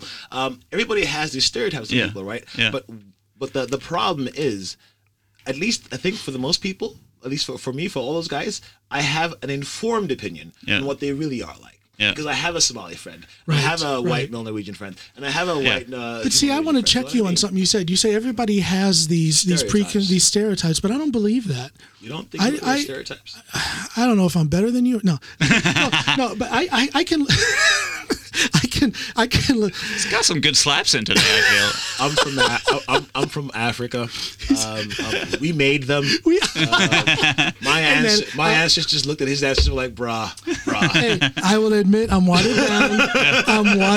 You're slamming the source code, bro. And so the question is did I hold on to the good qualities or did I lose the good qualities? I'm still trying to figure that out. That's why he has me over here trying to get it back. He's like, dog, I've lost all the juju magic. Help me out. Why would you want that when you're already honorary white? Oh gosh, he's losing the hips. He can't dance anymore. But this thing that where everybody, I'll hear people say, everybody has a little bit of a racist, or everybody is a little bit prejudiced. I don't believe that. I believe that there are people. I mean, I can look at that group of Somali guys, and okay, I guess I need to qualify because let me clarify. I'm not saying that that everybody has whatever, or what I'm saying is that stereotypes exist, prejudices exist, and because of the world we live in, they will be they're not all negative stereotypes. No, they're not all negative, but they're not all positive. Anyway, the point is, for example, TV. Yeah. Right? We tell stories about caricatures and not characters mostly, Yeah. or we'll have one character and lots of caricatures. And so most of the time, we will often try to communicate who someone is very quickly using very short ideas, right? And we will communicate values and so on throughout our lives in very TV, movies, books, whatnot. And so we will have lots of ideas about things in our heads. For example, when I was in India. I was like, what are the chances that an Indian person has met an African person before me? And I looked it up. There are 60,000 black Africans living in India. So current 1.3 billion Indians. It was like 0.0000056% chance that they had met an African before me. Yeah. Right? But statistically speaking, right? So prior to meeting me, when would they have had a chance to examine a preconception they have about black people? Yeah. What's been there to challenge the stereotypes? Nothing, right? And that's what I mean by there'll always be stereotypes, but if you have no reference, if you don't have a friend from that culture, you don't have. That's true. That's like going. That's going back to when Snoopy said there's no racism in Norway because she didn't have any reference. Exactly. I got you. No, we've been talking for 2.5 hours. I had planned to cut it off at 2 hours. Yep. And I could talk forever with you guys, but it's all about my physical capabilities. I'm in so much pain I'm getting another operation 1st of September. No. For what? It goes back to my shoulder. Now I had this neck operation. They pretty much cut my head off and fixed a vertebrae that I didn't even know was messed up, and then put my head back on. Seriously, they sliced open and took out some bone structure and put a fake vertebrae in my neck. Yeah. We were hoping that was the source of all the pain I have in my shoulder, but it's not. It's my shoulder. Okay. So now on the 1st of September, they're going to go in my shoulder. They're going to do a biopsy to see if there's any infection.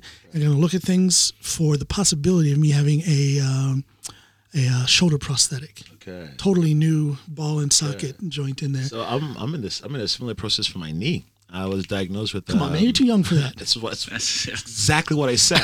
I went to my doctor. 37, right? Come on. My knee was this big, so I was an athlete. I was an athlete as a kid, right? You name it. I am better than you. I'm 52 and I'm still an athlete. You stop being that. Oh, there we go. Got it now. But I'm smarter than you. I write code. Mr. Tech. Got me there. He writes code. I will automate your job away. So what? I better stop talking shit. Oh my God! I think you won. No, but so what happened to your knee now? So because this is interesting to me. Because when I was doing a lot of running and whatnot, and I had something to do with my cartilage. It's a common thing with knees. Your lower cartilage, and at the time they were recommending cartilage replacement. Okay. And I had one when I was 19, and I recovered. Carried on doing sports and whatnot. Yeah, it's a fairly non-invasive. Yeah. I mean, it's invasive, but you can recover and be athletic after. 3 holes. Yeah. Machine up and down. But eventually I recovered. Yeah. Started playing ball, martial arts and so on. And then 35, I think. I played ball one summer, and my knee was this big. I went to the hospital, and they're like, it's like, your knee is old. And I'm like, I'm sorry, bro. I've been to school for like 16 years. Was this an African hospital? This is here in Norway. This is here? Yeah. Okay. And I'm like, can you use bigger words, please? And he goes, no, he says your knee is old. Yeah. I was thinking. I'm like, no, I need you to use bigger words, please. Didn't you go like, but I'm too young? And he goes like, yeah, but your knee is old. But your knee is old. He says you have osteoarthritis of the right knee. Wow. And I'm like, aren't I a bit too young for that? And he goes, That's incredible. but your knee's old. And No, but that's very interesting at that age to have that kind of a problem. And it's only in the right knee. And they were like, yeah, we got to cut it out. You have 2 years left in it. And I was like, wow. What? But this was like 3.5 years ago. So, but now I'm getting a second opinion, and we're going to find out whether I was going to say, get that second opinion, because very often surgeons are so eager to cut when other things and they were like, we'll cut and see. And I was like, no, bro. Oh, no. Exploratory surgery? I've lost track of how many shoulder surgeries I've had. I think I've had 7 or 8. Yeah. 7 or 8. And it's you see, as I've been sitting the whole time, I really should have a sling. Because just the pressure, the weight of my arm hanging down is just. Really? So I think they're going to do a artificial shoulder. That's what I want, actually. Yeah. Get everything out of there. Stop this little piecemeal thing. Yeah. Get everything out of there. Replace it all. Just start with the cybernetic program. Oh God, because I'm just. It's too much. That's the reason why I haven't done stand up for a year, because I don't have the energy, and it's so much pain to just stand there for 5, 10, 15 minutes on a mic. Well, I'm looking forward to hearing more about Robopod. Robopod with John Allen. John Allen. The mechanical version. I was like, did I space out at some point? Miss out on a promo? Well, speaking of promo, as we wind this up, what's coming up for you guys? No actual real announcement yet, but I'm trying to do something on the 10th and the 17th of August. I think he's got something at Salt. Yeah, on the 10th of August I got Salt. That's just a low. I don't think that's in the smallest place there, Pyramiden, I think. Okay. Yeah. Okay. And he's then really selling it. Yeah. Small and significant. I don't think. Comma, don't. It's where I'm going to try new shit. And then on the 18th, I'm standing at Uhørt, which is this place down in Strøke in Oslo. So that's pretty much all I got booked. That, and I think I'm coming to Drammen in 1st of September. Jon said that I will be under the knife on that day, so think of me. All right. So that's pretty much everything, man. But me and him, when we went to Bergen, they were being really nice and complimentary, and they were like, next time you come over, you should, hit up the right people. You could get like 4 mics in a row, Yeah. So. Why don't you guys do a tour together? I was kind of halfway joking, talking about the Eirik and Anthony show. Yeah. It sounds like a good radio program or something. But why don't you guys just do a tour? That's why I'm shaking. No, it's we're gonna wind this up. My day job is crazy right now. So, and it's my career as well. I really only thought stand up would just be a hobby. Mm-hmm. I didn't realize it'd be as much fun and go, anywhere beyond just me. Try no chance of you taking a leave of absence from your job, and I could probably talk to my because I love my job because people know who I am, really, so they know I do stand up and they know and whatnot. But it's definitely what I'm married to. It's definitely what I when I wake up in the morning. It's that first, and then when I've sort of got some time off, then I can do some stand up. But it's a good problem to have when you have to be like, hey, should I sacrifice something to go get more? Right. It's a good problem to have. Stand-up isn't my number one thing, but I do miss it. God, I miss it. And I see everybody out there having such a good time, and I just miss being there, man. I do. Our big thing, big thing on our itinerary would be like next summer, we're thinking of both going to New York and hitting up as many mics as we can there. Yeah, right. Do that. Going to the Mecca of stand-up. First of all, I'll say this. You guys, even though you would be unknown out there, you guys would get the time on the mic because you're from Norway. Right. Yeah. And then, oh, God, we got to hear this. Yeah. And then, fail or succeed, but you would at least get on the mic, and it would definitely be a growth, a period of growth, definite learning experience. That's you can do what?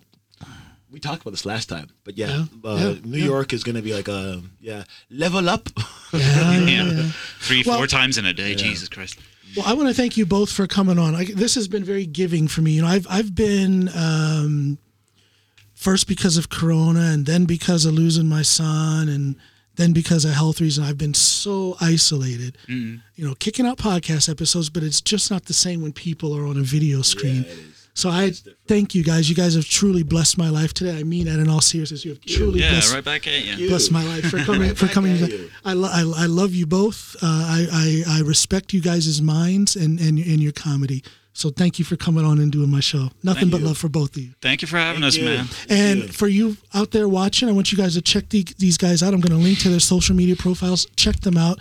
Please support them if you have the opportunity to do that. Support them in any way you can. If you want to support me on the Coming On Podcast with John Allen, you can find me at my website, which is www.johnallenpod.com. You can also look in the description of this episode, whether you're watching it on YouTube or listening to it on a podcast platform of your choice. You look in the description, you'll see a couple of 3 links where you can give a contribution if you'd like to support my work here. It's not necessary, but it's definitely appreciated. I love you guys. Thank you so much.